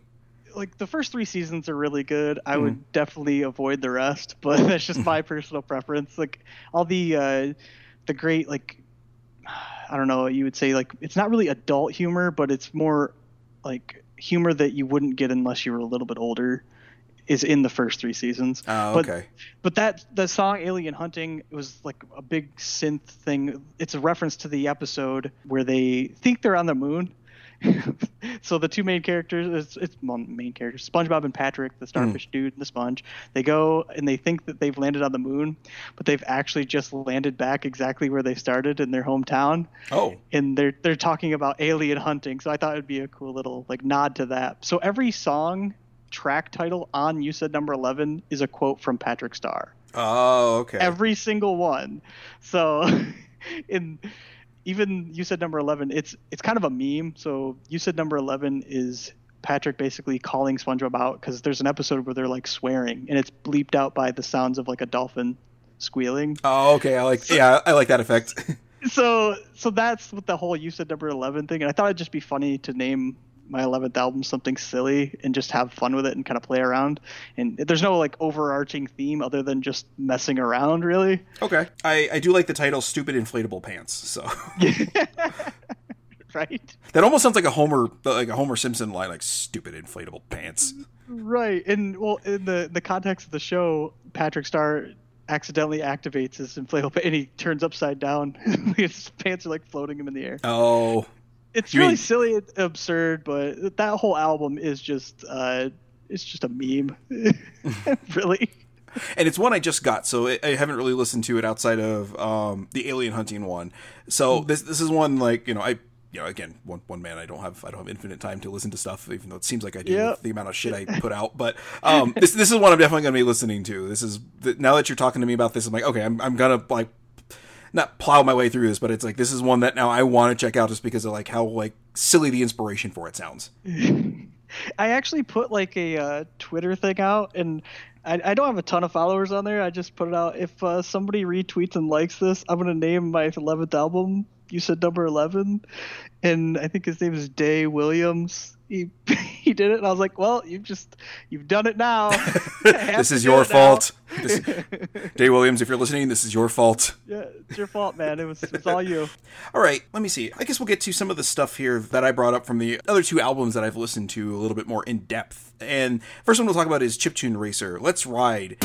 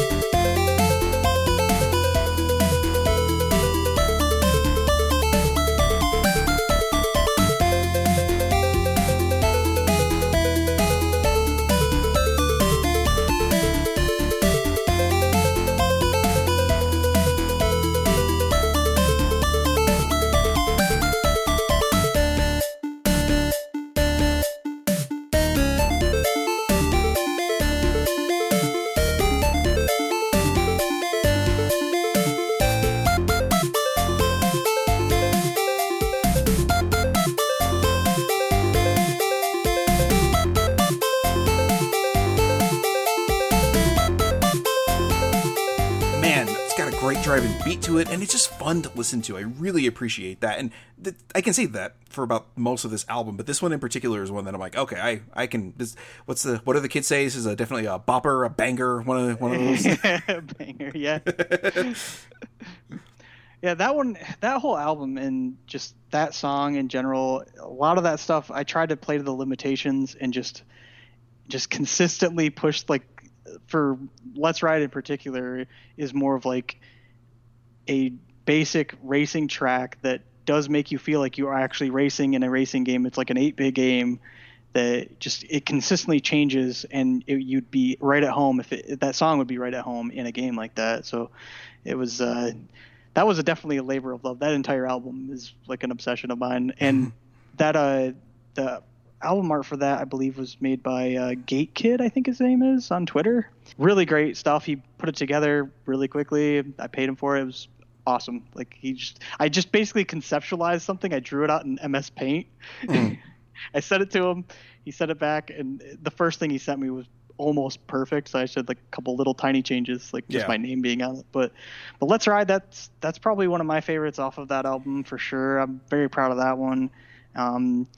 In the very first track, I believe, on that album is it Select Your Car? It is, yeah. That one wasn't even really designed specifically for a racing game, if I'm being honest. That's actually, I was part of this local game dev group that was in my state, and they kind of disbanded after a very short time. So I was kind of like making mock-ups for stuff for them, and that was actually going to be like the first like few like first 10 seconds of that was designed for a game that was about mowing lawns, like an 8-bit game, retro game where you're mowing lawns. So you hear that, like, that's supposed to be, it was supposed to be like the lawnmower starting up kind of sound almost. But then I'm like listening to it, I'm like, that could work too as just engines revving. So that makes sense. And I started like, that was the first track, and that's actually the first song that I completed for the album. So I worked on that and just kept doing it. And when I finished that, I'm like, I got to just make the entire thing, because the concept alone would be really fun. And I think Let's Ride probably was like the second or third one on that album that I just took a lot of time just to like try to get something that you could listen to. And if it was in the game, if you listen to it on repeat, it wouldn't get super boring and frustrating to listen to. Yeah, that's super important, especially with some games I've played recently that I'm like, oh my God, can you come up with something better than a 30-second loop of this? Jesus. Yeah, 30 seconds. That's a rough loop to sit through if you're playing something for an hour. Yeah. Oh, this is something that I was playing for more than an hour, and it got a little like, all right, I'm just gonna grab my headphones and listen to a podcast while I'm playing this game now. Right, mute it all. Yeah. I like with RPGs, like I tend to like grind a lot while listening to podcasts. Podcasts have definitely been a huge benefit for me in that sense. But when I'm playing a game that's sort of like a, let's say, like action adventure type game, there's no need to grind. Like, I don't want to have to mute your music. I don't make it where I'm like, I'm going to turn this off now, please. Yeah, there's only been a few instances of games I've played where I'm just like, who wrote this? Why did this happen? Yeah. But I'd never name it, and I'd never like want to berate somebody for somebody that they created. But it's just something that I just don't feel match well, like whether it be the direction that the game developer was taking with it, or if it's maybe the artists themselves. I don't know, but it's an interesting thing to get into. But. Yeah. Oh yeah. I made it a point on this podcast pretty early on to like, I don't want to shit on people's music. Like, you know, they have done more than I have ever done as far as creating music goes. If your music isn't a game, whether it's bad or not, guess what? You've done more than I have. So, I can't really crap on you for that. Right. So, I just like, you know, I'd rather just be positive and talk about the stuff I like. Like if I'm doing a comparison thing, like, okay, like here's the original version. It sounds a little flat. And then here's like the one that came out, X amount of years later, and they redid it with, real instrumentation and stuff. And it's like, okay, I see what they were going for with the original version. And now that there's a suite of actual instruments here, it's like, oh, okay, this sounds a lot better now. I get what they were going for. Yeah, sometimes those arrangements that you'll see just remixing anything, they'll take the exact premise and the exact chords, the exact melodies and everything, and they'll just like slightly rework the arrangement, and you'll be blown away just how much better it could sound. If you you don't have to listen to the whole thing, but just like kind of like sift through the Aerobiz Air Management 96 podcast I just did last week. It is very much that. There is a lot of early Super Nintendo sounds that are a little flat, like they didn't really utilize the sampling, I think, to the best of its abilities. But again, early Super Nintendo, so I'll cut it some slack. Right. And then you go to the Air Management 96, which is a remake of the first game with a lot of, or nearly all of the same music, but just done with, like, I don't know if it's real instrumentation or just, like sampling of it. But it just sounds so much better. You're like, oh, okay. So it was a nice like progression of like, okay, this is what this guy was going for, and then here's where he ended up and what he was really thinking this should sound like in his head when he composed it for the Super Nintendo. It's like, I get it now. It's a nice little like lesson in history, effectively. Absolutely. And if I have a hard time explaining some of the music that you're bringing up, it's because there's like 3 years ago. Oh, like, no, you're especially fine. like Chiptune Racer, especially. That's like a 3-year-old album. And it's like when I'm thinking about a lot of my stuff now, I have to like look at what names and have to remember what the tracks are. I'm just like, there's so many. I just can't remember. Don't feel bad. Don't feel bad, man. Because I will have like said something specifically about a track in an old podcast that I did, and then I'll like revisit it for something to sort of like a like compilation episode. And I'm like, I got to go back and listen to what I said, because I'm like, I don't know if my opinion's the exact same now, or if I'm going to say something contradictory to what I said before. And if I do say something that contradicts what I said before, somebody's going to pick up and be like, hey, Jason, I thought you said this, but then you said this. It's like, okay, you're flip-flopping, dude. How dare you? Yeah, Jesus, I'm sorry, my opinions can change, because as I grow as a human being, I can like change a little bit. Christ on a crutch, leave me alone.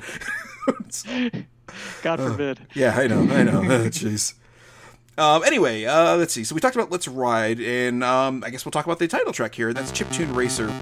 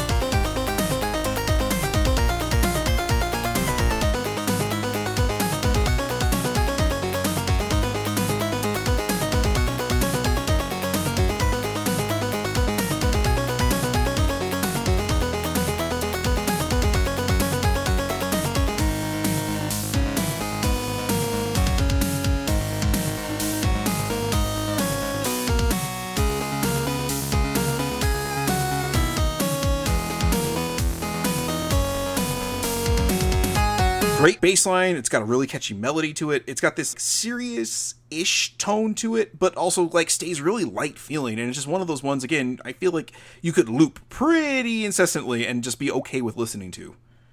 Yeah, that one, I think, if I'm remembering correctly, when I was like conceptualizing it, I think that one was what I was thinking would work really good for like the main menu. Mm-hmm. So I was thinking like the first like, I don't know, 4 seconds would be like when the title cards for the game kind of pop up. And then as soon as you get to the main menu, it'd go to that, like the main pieces start to come together where it's multiple layers instead of just those really basic, like when the drums start to kick in, that's when you'd actually see the main menu. Gotcha. Yeah, it's really good. And like I said, this album, it might just be because of my like affection for the Game Boy, but like this is definitely like one of those ones that I'm like, to kind of like maybe as a entranceway into your music, like a foot in the door sort of thing, like I think this is a good start, especially like if you're into like Chemic Seal stuff, and you know, if you listen to me talk about how much I like her stuff, this is a perfect, like, okay, if you like Chemi stuff, you will like Chiptune Racer, and then go check out the rest of your stuff. You know what I mean? Yeah, I think it's probably the first. I'm just like looking back at my back catalogs. I'm just looking at what was released when. I think, yeah, Chiptune Racer's probably like, because if you look at Bandcamp, that's not every single album that I've released. Uh-huh. But if I had to choose where my like production started, I would prefer to people to think that it's just Chiptune Racer. Okay. Start from there, because some of the other stuff, I have an album on Spotify. It's called 7 Days of Sorcery. I don't know if you've seen that at all. That album I made exactly in 7 days. Oh, wow. Okay. It's not very good, but it is chiptune. Way to sell it, man. Yeah, it's really not like I just challenged myself. I'm like, you know what? I'm going to create an album in 7 days and just see if I can do it and see how bad it is. And it turned out okay. I mean, there's some cool little bits and pieces every once in a while, but it's just one of those things. I did it just to see if I could. I gotcha. And that's more of like an RPG, like a generic 8-bit RPG soundtrack kind of thing. And I think there's maybe 10 songs on it. I can't remember. Okay. I'll check it out. I tend to not avoid Spotify, but I get it. The way they pay artists and stuff, I'm not a big fan of. I prefer to, like, if there's a way I can just go to Bandcamp and just give you my money nearly directly, I try to do that rather than like, oh, here's a quarter of a cent for me listening to your album 3 times. Yeah. The only reason it's not on I think it's on like iTunes and other platforms too. I just didn't upload it to Bandcamp because I was pretty lazy. Gotcha. It's the real reason. No sweat. No sweat. I mean, you know, I have my podcast on Spotify too, and I just like prefer like people don't do that. But you know, I guess if you're gonna listen, you're gonna listen. It's convenience thing too. Some people really like the platform, and if they want to stick to it, most people stick to the platform they enjoy using. So more power to them. Yeah, and this might turn into like you just be like, okay, I'm gonna nope out of this podcast now here. But it's kind of how I got into Carly Rae Jepsen. I absolutely abhorred Call Me Maybe. Like, I was just like, I cannot listen to this song. Like, it is just obnoxious. And a friend of mine that used to do the podcast a little bit more frequently with us, she was really into her, or still is really into her. And I was like, you know what? Like, I'm just going to give it a shot, like, randomly, like, a year ago or so. And I fell into this hole of, like, I really like her music except that one song. And I think it's just because it got so overplayed. But, like, some of that stuff, I'm like, oh, man, I really like Carly Rae Jepsen. God damn it. I'm nearly a 40-year-old man, and that sentence just rolled out of my mouth. See, I don't listen to a ton of music, so, like, I don't even know who that is. So. Oh, you've never heard Call Me Maybe? I think I've heard it maybe a couple times. Okay, but, like, okay. I don't, like, I'm a weirdo. I'm a very introverted person that, like, I don't listen to the radio. I don't really, like, when I'm listening to music, it's like I have stuff that I've kind of curated. Gotcha. I look for, and I actually buy some CDs when I can. Okay. So I kind of just stick to those and turn them into digital and take them with me. Gotcha. Yeah, you're a weirdo, not like me. I have a video game music podcast. Hey, to each their own weird, you know? Yeah. No, I work at a grocery store, so I hear a lot of music over the intercom, and you know what it was? I heard this other song she did with somebody, and I didn't know it was her, and I just Shazammed it, and I was like, Carly Rae, oh god, because I was like, oh, this girl's got a cool voice, I like it. And I was like, that's the same girl, god damn it! It's like, I'm the one now. Everyone knows it. Yep, so I sat there and so I hit her up on Spotify, because like, well, I'm not buying her stuff. Like, I'm going to see if I like it first. And I was like, I like it, damn it all! Why did I do this to myself? Right. So yeah, my wife calls her my girlfriend now. She's like, oh, are you listening to your girlfriend? No, I'm not. Shut up, maybe I am. Leave me alone. Anyway, okay, so we'll talk about the last one here on Chiptune Racer. And not the last one, but the last one I thought we should bring up here is Rivals.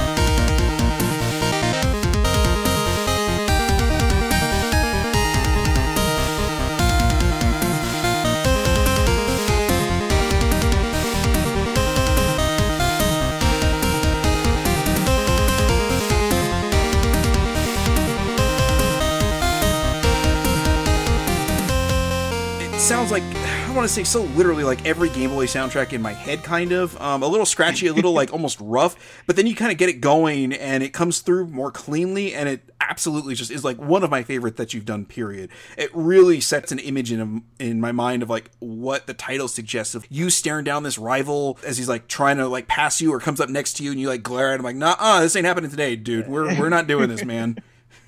That's probably another one of my favorites. I mean, I think Rivals and, I don't know, the self-titled ones usually are some of my favorites. It's most of the time when I name something the name of the actual album, it's because I really like that one. Not always, but most of the time. But Rivals, that one probably, I think that might have taken the longest to produce. I think it was probably like the 5th or 6th track that I made for the album. That one, it definitely took me a long time because you said like the intro is kind of scratchy and stuff. I was having trouble mixing it too, just because some of the VSTs that I use, the virtual instruments, because I don't really have any like real hardware.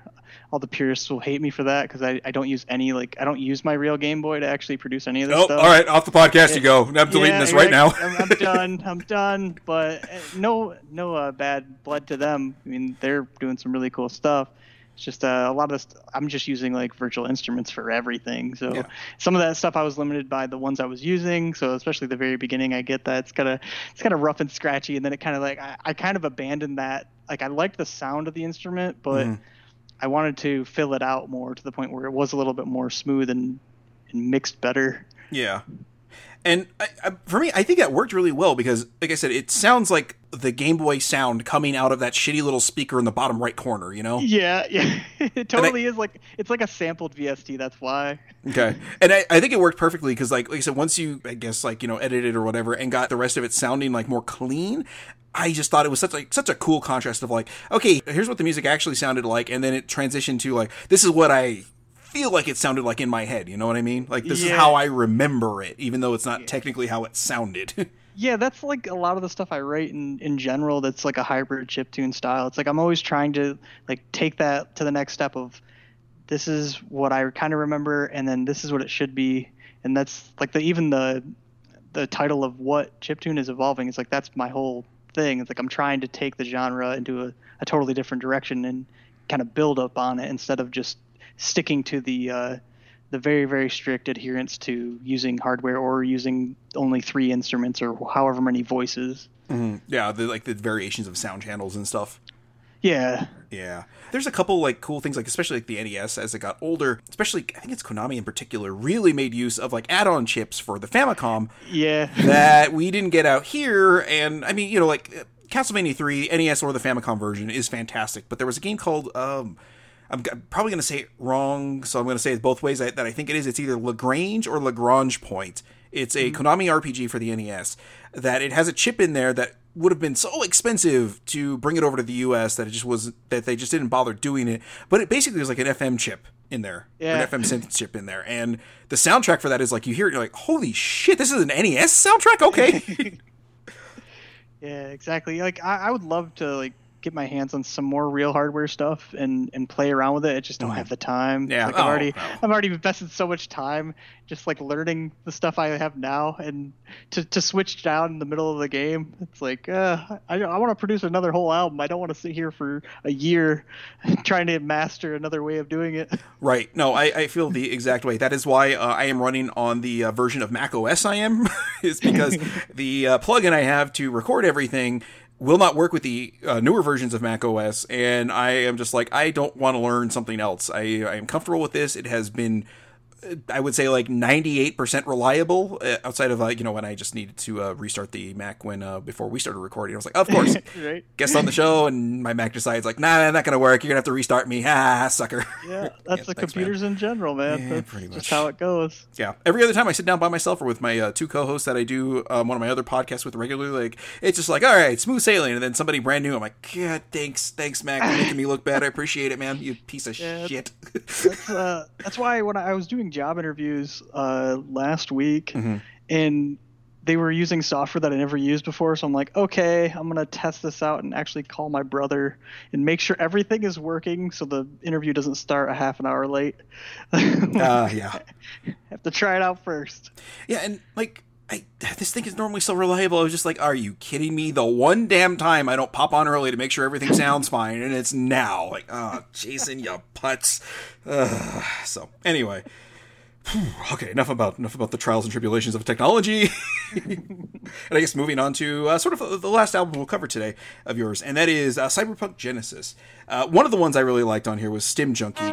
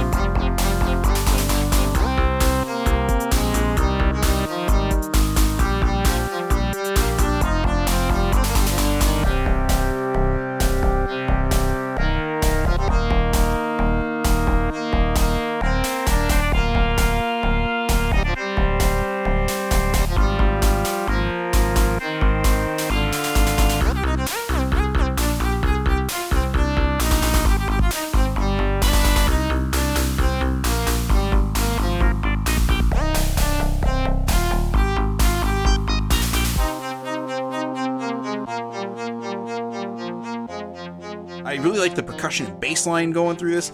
It's just really good sounding, kind of really like right on the cusp of what we were talking about earlier with that like farty sound of the Genesis without it crossing over into it, and makes it really distinct and is like, oh yeah, this is Genesis sound for sure. Yeah, that one, if you pay attention to the speed of the song, it actually at the very beginning is like slowly speeding up, like to emulate like if you were getting stimulated, like if you drink coffee or on nicotine, it's like you get that like you're going faster kind of thing. Quick little buzz. And I think the bass track for that, if I'm remembering, like I was telling you about the presets that you can use with the plugin that I use, you can actually select games to what instruments certain games used, and I think the bass from that is probably from Sonic the Hedgehog, either 1 or 2, I think. Okay. And just going through there, and when I heard that the FM bass like synth, I was like, okay, this is the one. This is the one I'm going to use. Definitely, I'm going to keep it and kind of play around with it and tighten it up a little bit. But it's that one was really fun to work on, and that whole album is kind of like a Cyberpunk if it was on a Genesis. And if you look at the track titles, they're all like about like certain areas in the game that you would probably visit or situations. Yeah. Yeah, and that was something like it really kind of caught my eye about that. Especially the next one we're going to talk about here is Buggy Scripts.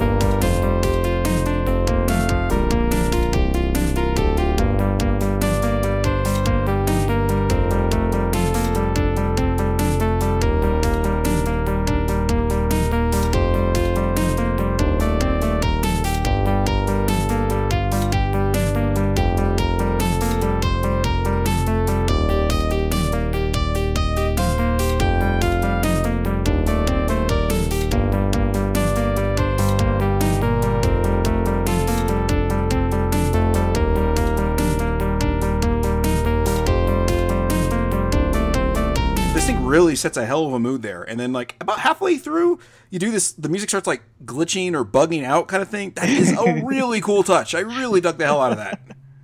Thanks. There's actually a plugin that I use for the weird glitchy sounds. It's actually called Glitch. Oh, okay. And you can actually turn it on and off on your master track. So you just put this little plugin there, and it actually does randomization. So it'll do certain things, like it'll reverse the entire master track in a short clip while you're like as you render it, and then you can listen back to it. It usually keeps the same like where you've turned it on or off. After you've done it once, it will keep that randomization, so you can delete it out of the channel and then add it again just to keep it really random. Okay. But that was what I was really going for with the glitchy sound. I left everything on random when I turned that on. Oh, okay. And then when it glitches out, it's all randomized. And then when it turns off, and then the glitch kind of disappears. And if you listen to that song, I mean, you've been in choir, so are you familiar at least with basics of like time signatures, like 4/4 and 6/8? That song is in 7/8. Okay. So it's supposed to kind of be off-putting, like something's not quite right with the track and with like the situation itself. Okay. Yeah, I mean, it's been 20 years since I was in choir or two, but so like I said, a lot of this stuff is just gone from my head. My daughter doing the violin thing, she's like, "Well, Dad, you used to do it." I'm like, "I can't help you. I don't know, kid. You're on your own. You're already more a talented musician than I am, and you are literally like 6 months into playing the violin. So congratulations."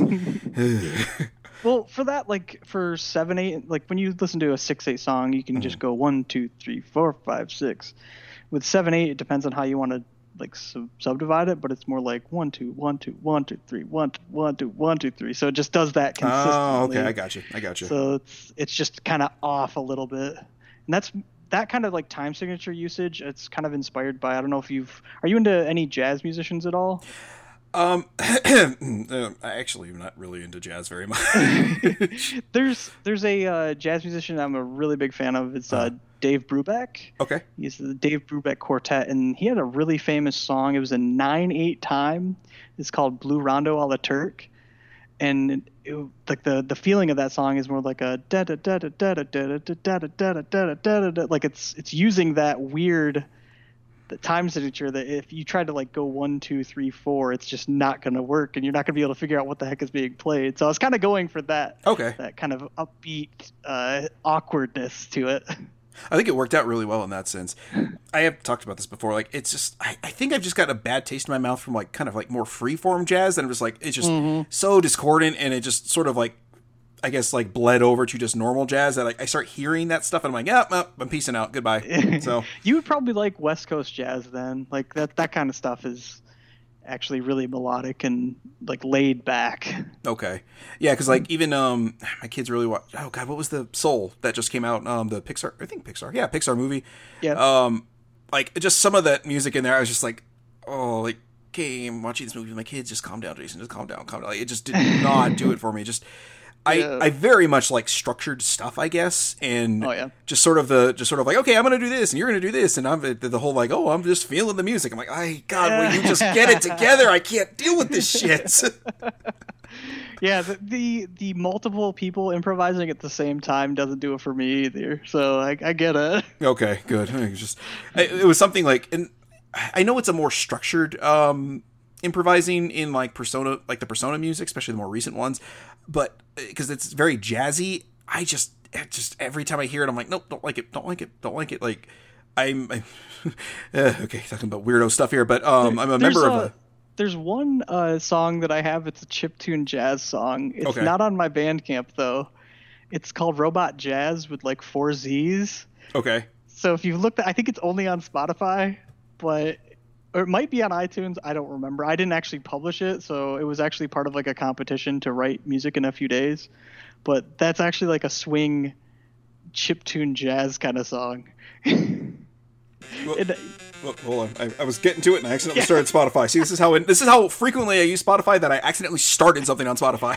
He was like, oh. And that one I actually made with a tracker. So sorry if it doesn't sound that great, but it's just one of those weird things because I'm like, I've never heard really a chiptune jazz, or at least not very many chiptune jazz songs. You can hear some really bad versions of it in the Who Framed Roger Rabbit game. Oofa doofa. That is some rough stuff here. So, all right, going on to another one of my ones that I really like, but I hate you for the title because my mush mouth is going to have a hard time saying it, and that is Obsolescence.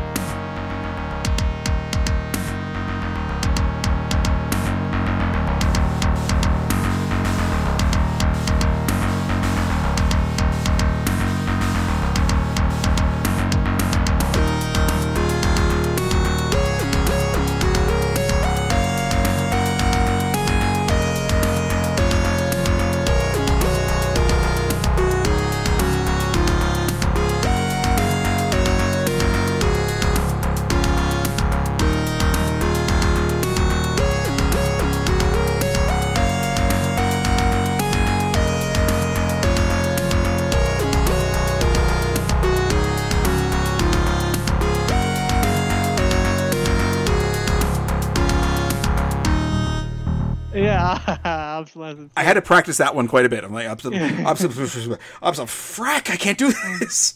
But yeah, it's like this nice, like kind of like zone out music. It's one of my favorites on the album, and it's one of the ones that I feel like you can like kind of just chill out and listen to, but also rewards you for paying attention to it as well. And it's one of my favorite things, like people when they make music do, is you don't have to pay a lot of attention to it and you can still enjoy the hell out of it. But if you start listening to it, it rewards you for like, oh, there's this going on in the background and then there's that going on here too. And oh, it changes from this to this at a certain point. You know what I mean? Yeah. Like one thing I did for that song, I think I was trying to do kind of just that, is just try to like add the subtlety into those certain parts where it was slow, like subtly changing over time, just with that progression, because I was going to call it human obsolescence, but I just thought that was a little bit too on the nose. I just wanted to just call it obsolescence, because it's not just about like humanity. It might be technology, it might be music, it could be anything. Yeah. So that's why I named it just obsolescence. But I'm glad you said that, though. There's a lot of little subtle like changes that happen where some sections, I admit, like I'll copy and paste some stuff. But it's when I do that, I'm doing that with the intention of changing quite a bit of it. I just want to know what my progression was before. Gotcha. I don't really play on a keyboard when I write my music. So all the stuff you hear is me clicking out notes on a mouse. So it's a lot of changes like manually being made. Gotcha. Yeah, there's, like you said, this is one of those ones that I'm just regurgitating what I just said here, but like it really is rewarding to like listen to this a few times and like, oh, okay, like I didn't catch that the first time. Oh, I didn't catch that the second time even. Like it's one of those ones that like really, really invites you to listen to it a few times and just really appreciate like what's going on there.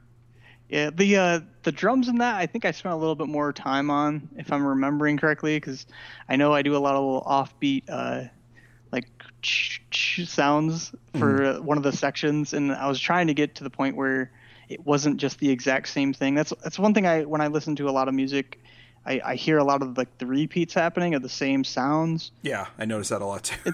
It's kind of a pet peeve of mine, so like I try to stay away from that. It's like whenever I'm writing something, it's like I want to enjoy it myself when I listen back onto it. But a lot of the stuff, like even when you name the song, it's like sometimes I have to like go back and listen to it because I'm like, what the hell is that song? It's been so long ago. I think that album was released in 2018, so it's been a little while. So yeah, and that's why like I sent you the list beforehand because I didn't just want to spring this on you and you'd be like, well, I've got nothing to say about it because I don't remember off the top of my head. So bugger off, Jason. Good luck. I tried to like go through those and just at least give them a really quick listen, like over, and I'm going, okay, I remember this section. I remember this section a little bit, but it's when they all come together, I'm just like, oh God. Yeah, I completely understand, and like I said, and that was again going back to the podcast thing, like something I struggled with is like, oh, I can't really talk in depth about this stuff anymore, so I've got to figure out something different to do, and I hopefully landed on it. I mean, it seems to be working pretty well. I mean, my like subscriber and download numbers keep very slowly going up, but it's like, oh, okay, well at least they're not I was terrified that when I lost my co-host, like I was just like, oh, my numbers are just going to plummet. Like I'm just going to be gone. Ship. Yeah, it's like, all right, well, I'm going to nope out of this. I'm like, oh, thank God. And pretty much everyone stuck around with me for the transition, and then it's just gone up since then. I'm like, okay, cool. So it's like I should just go with this as a radio show, and I don't know why I'm talking about this damn podcast again. Hey, that's all right, man. It's one of those things. I was thinking about starting one, but I didn't really understand exactly what I wanted to do with it. So like all the concepts that I had for one never culminated anything, and I couldn't find any. Like I know you're talking about you've lost a host or whatever, and I could never find somebody that I could reliably connect with and reliably get on a similar schedule as me. And that's a big thing too. It's just because everybody's got their own lives going on, and just trying to match that stuff up just gets so insane. That's another reason I'm not in a band anymore. It's just I don't have to worry about like going to a show or anything like that. It's just I can create music when it's convenient for me and when it makes sense to do it. Yeah, I've got two co-hosts that I've been fairly easy or had a fairly like easily time like connecting with as far as like schedules go. Also because I'm really flexible. Me working graveyard and having two kids, like I've been the one that takes care of them during the day when they were small, and even before that I used to work two jobs, so I just got used to like sleeping for like an hour or two, waking up and doing stuff. So I just like, okay, it's like, well, we'll do this, I'll function for a few hours and then I'll go to sleep for like an hour or two, then go to work. So it's just sort of became this thing of like, I'll make the sacrifice as far as lack of sleep goes, because otherwise that podcast would never happen if I just didn't do it out. And it's just one of those things of like, I'm used to it already, so screw it, it's fine. Yeah, you gotta pick your places, Yeah, exactly. So, all right, Trevor. Well, I don't have much else. Was there anything else you wanted to talk about specifically? Like, is there any like video game music like that you're like a huge fan of that you want to bring up? Like any inspirations in particular? I think I just want to talk a little bit just about the two projects I'm working on right now. Yeah, absolutely. There's a visual novel coming out. I don't have an ETA on quite yet. It's called The Wind at Dawn. So if you want to look into that, if anybody's listening. That's by Studio Madeline Chai. That's something I'm actually working on with real like piano and like string. Not real piano, just synthesized. It sounds pretty dang close. It's sampled, so I got you. It's going to be orchestral pieces and piano solo pieces. Oh, cool. So that'll actually be a little bit of a voyage to the left for me, a left turn for me in terms of getting back into orchestral stuff, because I used to do that a while ago and I never got back into it just because the sampling for it was so darn expensive. But so I'm starting to get back into that, but I have some decent plugins. They're not the best, but I think they at least pass for listenable, and they don't sound like something off of like an old Yamaha keyboard that you found at a garage sale. So it's kind of in between professional and that. So hopefully that'll be good. I'm also working on a game, the soundtrack for a game called Corpses and Souls, but that's still in alpha and there's no demo out just yet. I know that's going to hit Kickstarter eventually. But so if you look up Corpses and it's 'N Souls, you can check out screenshots and stuff from the developer on IndieDB. He's got tons of stuff. There's even some YouTube footage, I think, on the alpha and like the engine that he's actually building for the game. You know what? Actually, I think I saw that when I was looking into you before I asked you on the podcast. So cool. So I think I saw that. That's one I'll definitely keep in my eye, or be keeping my eye on. What platforms are these going to be coming out on? I believe Wind at Dawn is only going to be, I think it's PC and Mac, if I'm remembering. I only saw like some of the development documents. I haven't seen all of them, and I can't really speak too much about it because, I mean, I'm not really under NDA really, but I don't really know. Okay. I know Corpses and Souls, I believe, is hitting Xbox, PS4, and 5. I think he's putting it out on basically anything he can get his hands on. Gotcha. So I think that'll be on pretty much I think he's going to go for the Switch as well, considering I think he built the engine so it could be easily ported to different exports, so it'll actually function on those other devices. Well, that always helps because there's been some games that we'll just call Mighty Number 9 that didn't come to fruition very well on certain platforms because of not being capable of being ran on other systems. So, yeah, development hell is real. So yeah, I can only imagine. I mean, sometimes I get development hell on a podcast, and I'm like, oh Jesus, I can't do this. Like I'll sit there and struggle, like looking at a video game soundtrack. I'm like, and start second guessing myself. Like, do I want to do this one? Like, do I really want to do this one? Is there enough to talk about? Is there enough tracks that I enjoy? All that stuff. Yeah, I did that a few episodes ago with Chase HQ and Special Criminal Investigations, where I felt like I had to combine these two because there's like 15 minutes worth of music at most on this thing on these games. For sure. I'll just mash them together because they're the series together. So I was like, yeah, this will work. So. For sure. All right, Trevor. Well, if that wraps up everything for you. Yeah, it sounds good to me. All right. Well, I've got my own plugs to do. If you're listening to this, of course, you can go over to patreon.com/gamesandjunk and kick in some money over there. For $1, you will get a nice, hearty thank you message from me on Patreon and nothing else, unfortunately, because, just like a, hey, you just want to support me without really getting any rewards. That's fine at the bare minimum. I'm perfectly okay with that. I will not turn away your $1. If you do $3 a month, you can get bonus episodes of Rock Out With Your Card Out. Twice a month, I will do sort of like a history lesson for that half of the month. So say right now we're in the early half of September, I will go back and look at the games that came out in 1986, 1991, 1996, 2001, 2006, 2011, and 2016, and pick some of my favorite stuff out from that. So I do this, twice a month. The last episode I did was accidentally 3 hours long. So if you're really looking for some more video game music, that's a way to go. I don't talk too much about it. I just kind of tell you the developer, composer, when it came out, and the platform, and then play the stuff I like on there. I found out Trolls in Crazyland has a halfway decent soundtrack that was just not enough that it was ever going to make it on the normal show. So yeah, you also get all the podcasts I do on a handy catch-all feed, and you also get them at higher quality audio rate. And for $5 a month, you'll get everything I mentioned on the previous tier, and also shout out on the show. So I got a shout out to Vanessa Cahill, John Lucero, Alex Messenger, Josh Carpenter, Eric, and Nathan Cooper for kicking in the lights and helping me justify this to my family on why I spend so much time doing podcasts. And I'll put all of any other things you want to plug there, Trevor. I'll put in the show notes too, so it's just an easy click over. So we'll put your Bandcamp up, Spotify page, and Twitter, right? That should be about it. Yeah, that's pretty much it, really. Okay. Yeah, I'll put it all in the show notes so it's easy for you to just click over, because I know people have spelled out names or Twitter handles before, and I'm like, what was it? Why not just put it in the show notes so I can just click and just be done with it? But so I've started doing that for people and myself or whatever. Absolutely. So, all right, Trevor, it was great talking with you, man. I really appreciate you coming on. Well, I appreciate you having me. It's the first podcast interview I've ever done, so it's really great. I wish the most success with it, man. Thanks, I really appreciate that. Great! I knew that groove was in your heart.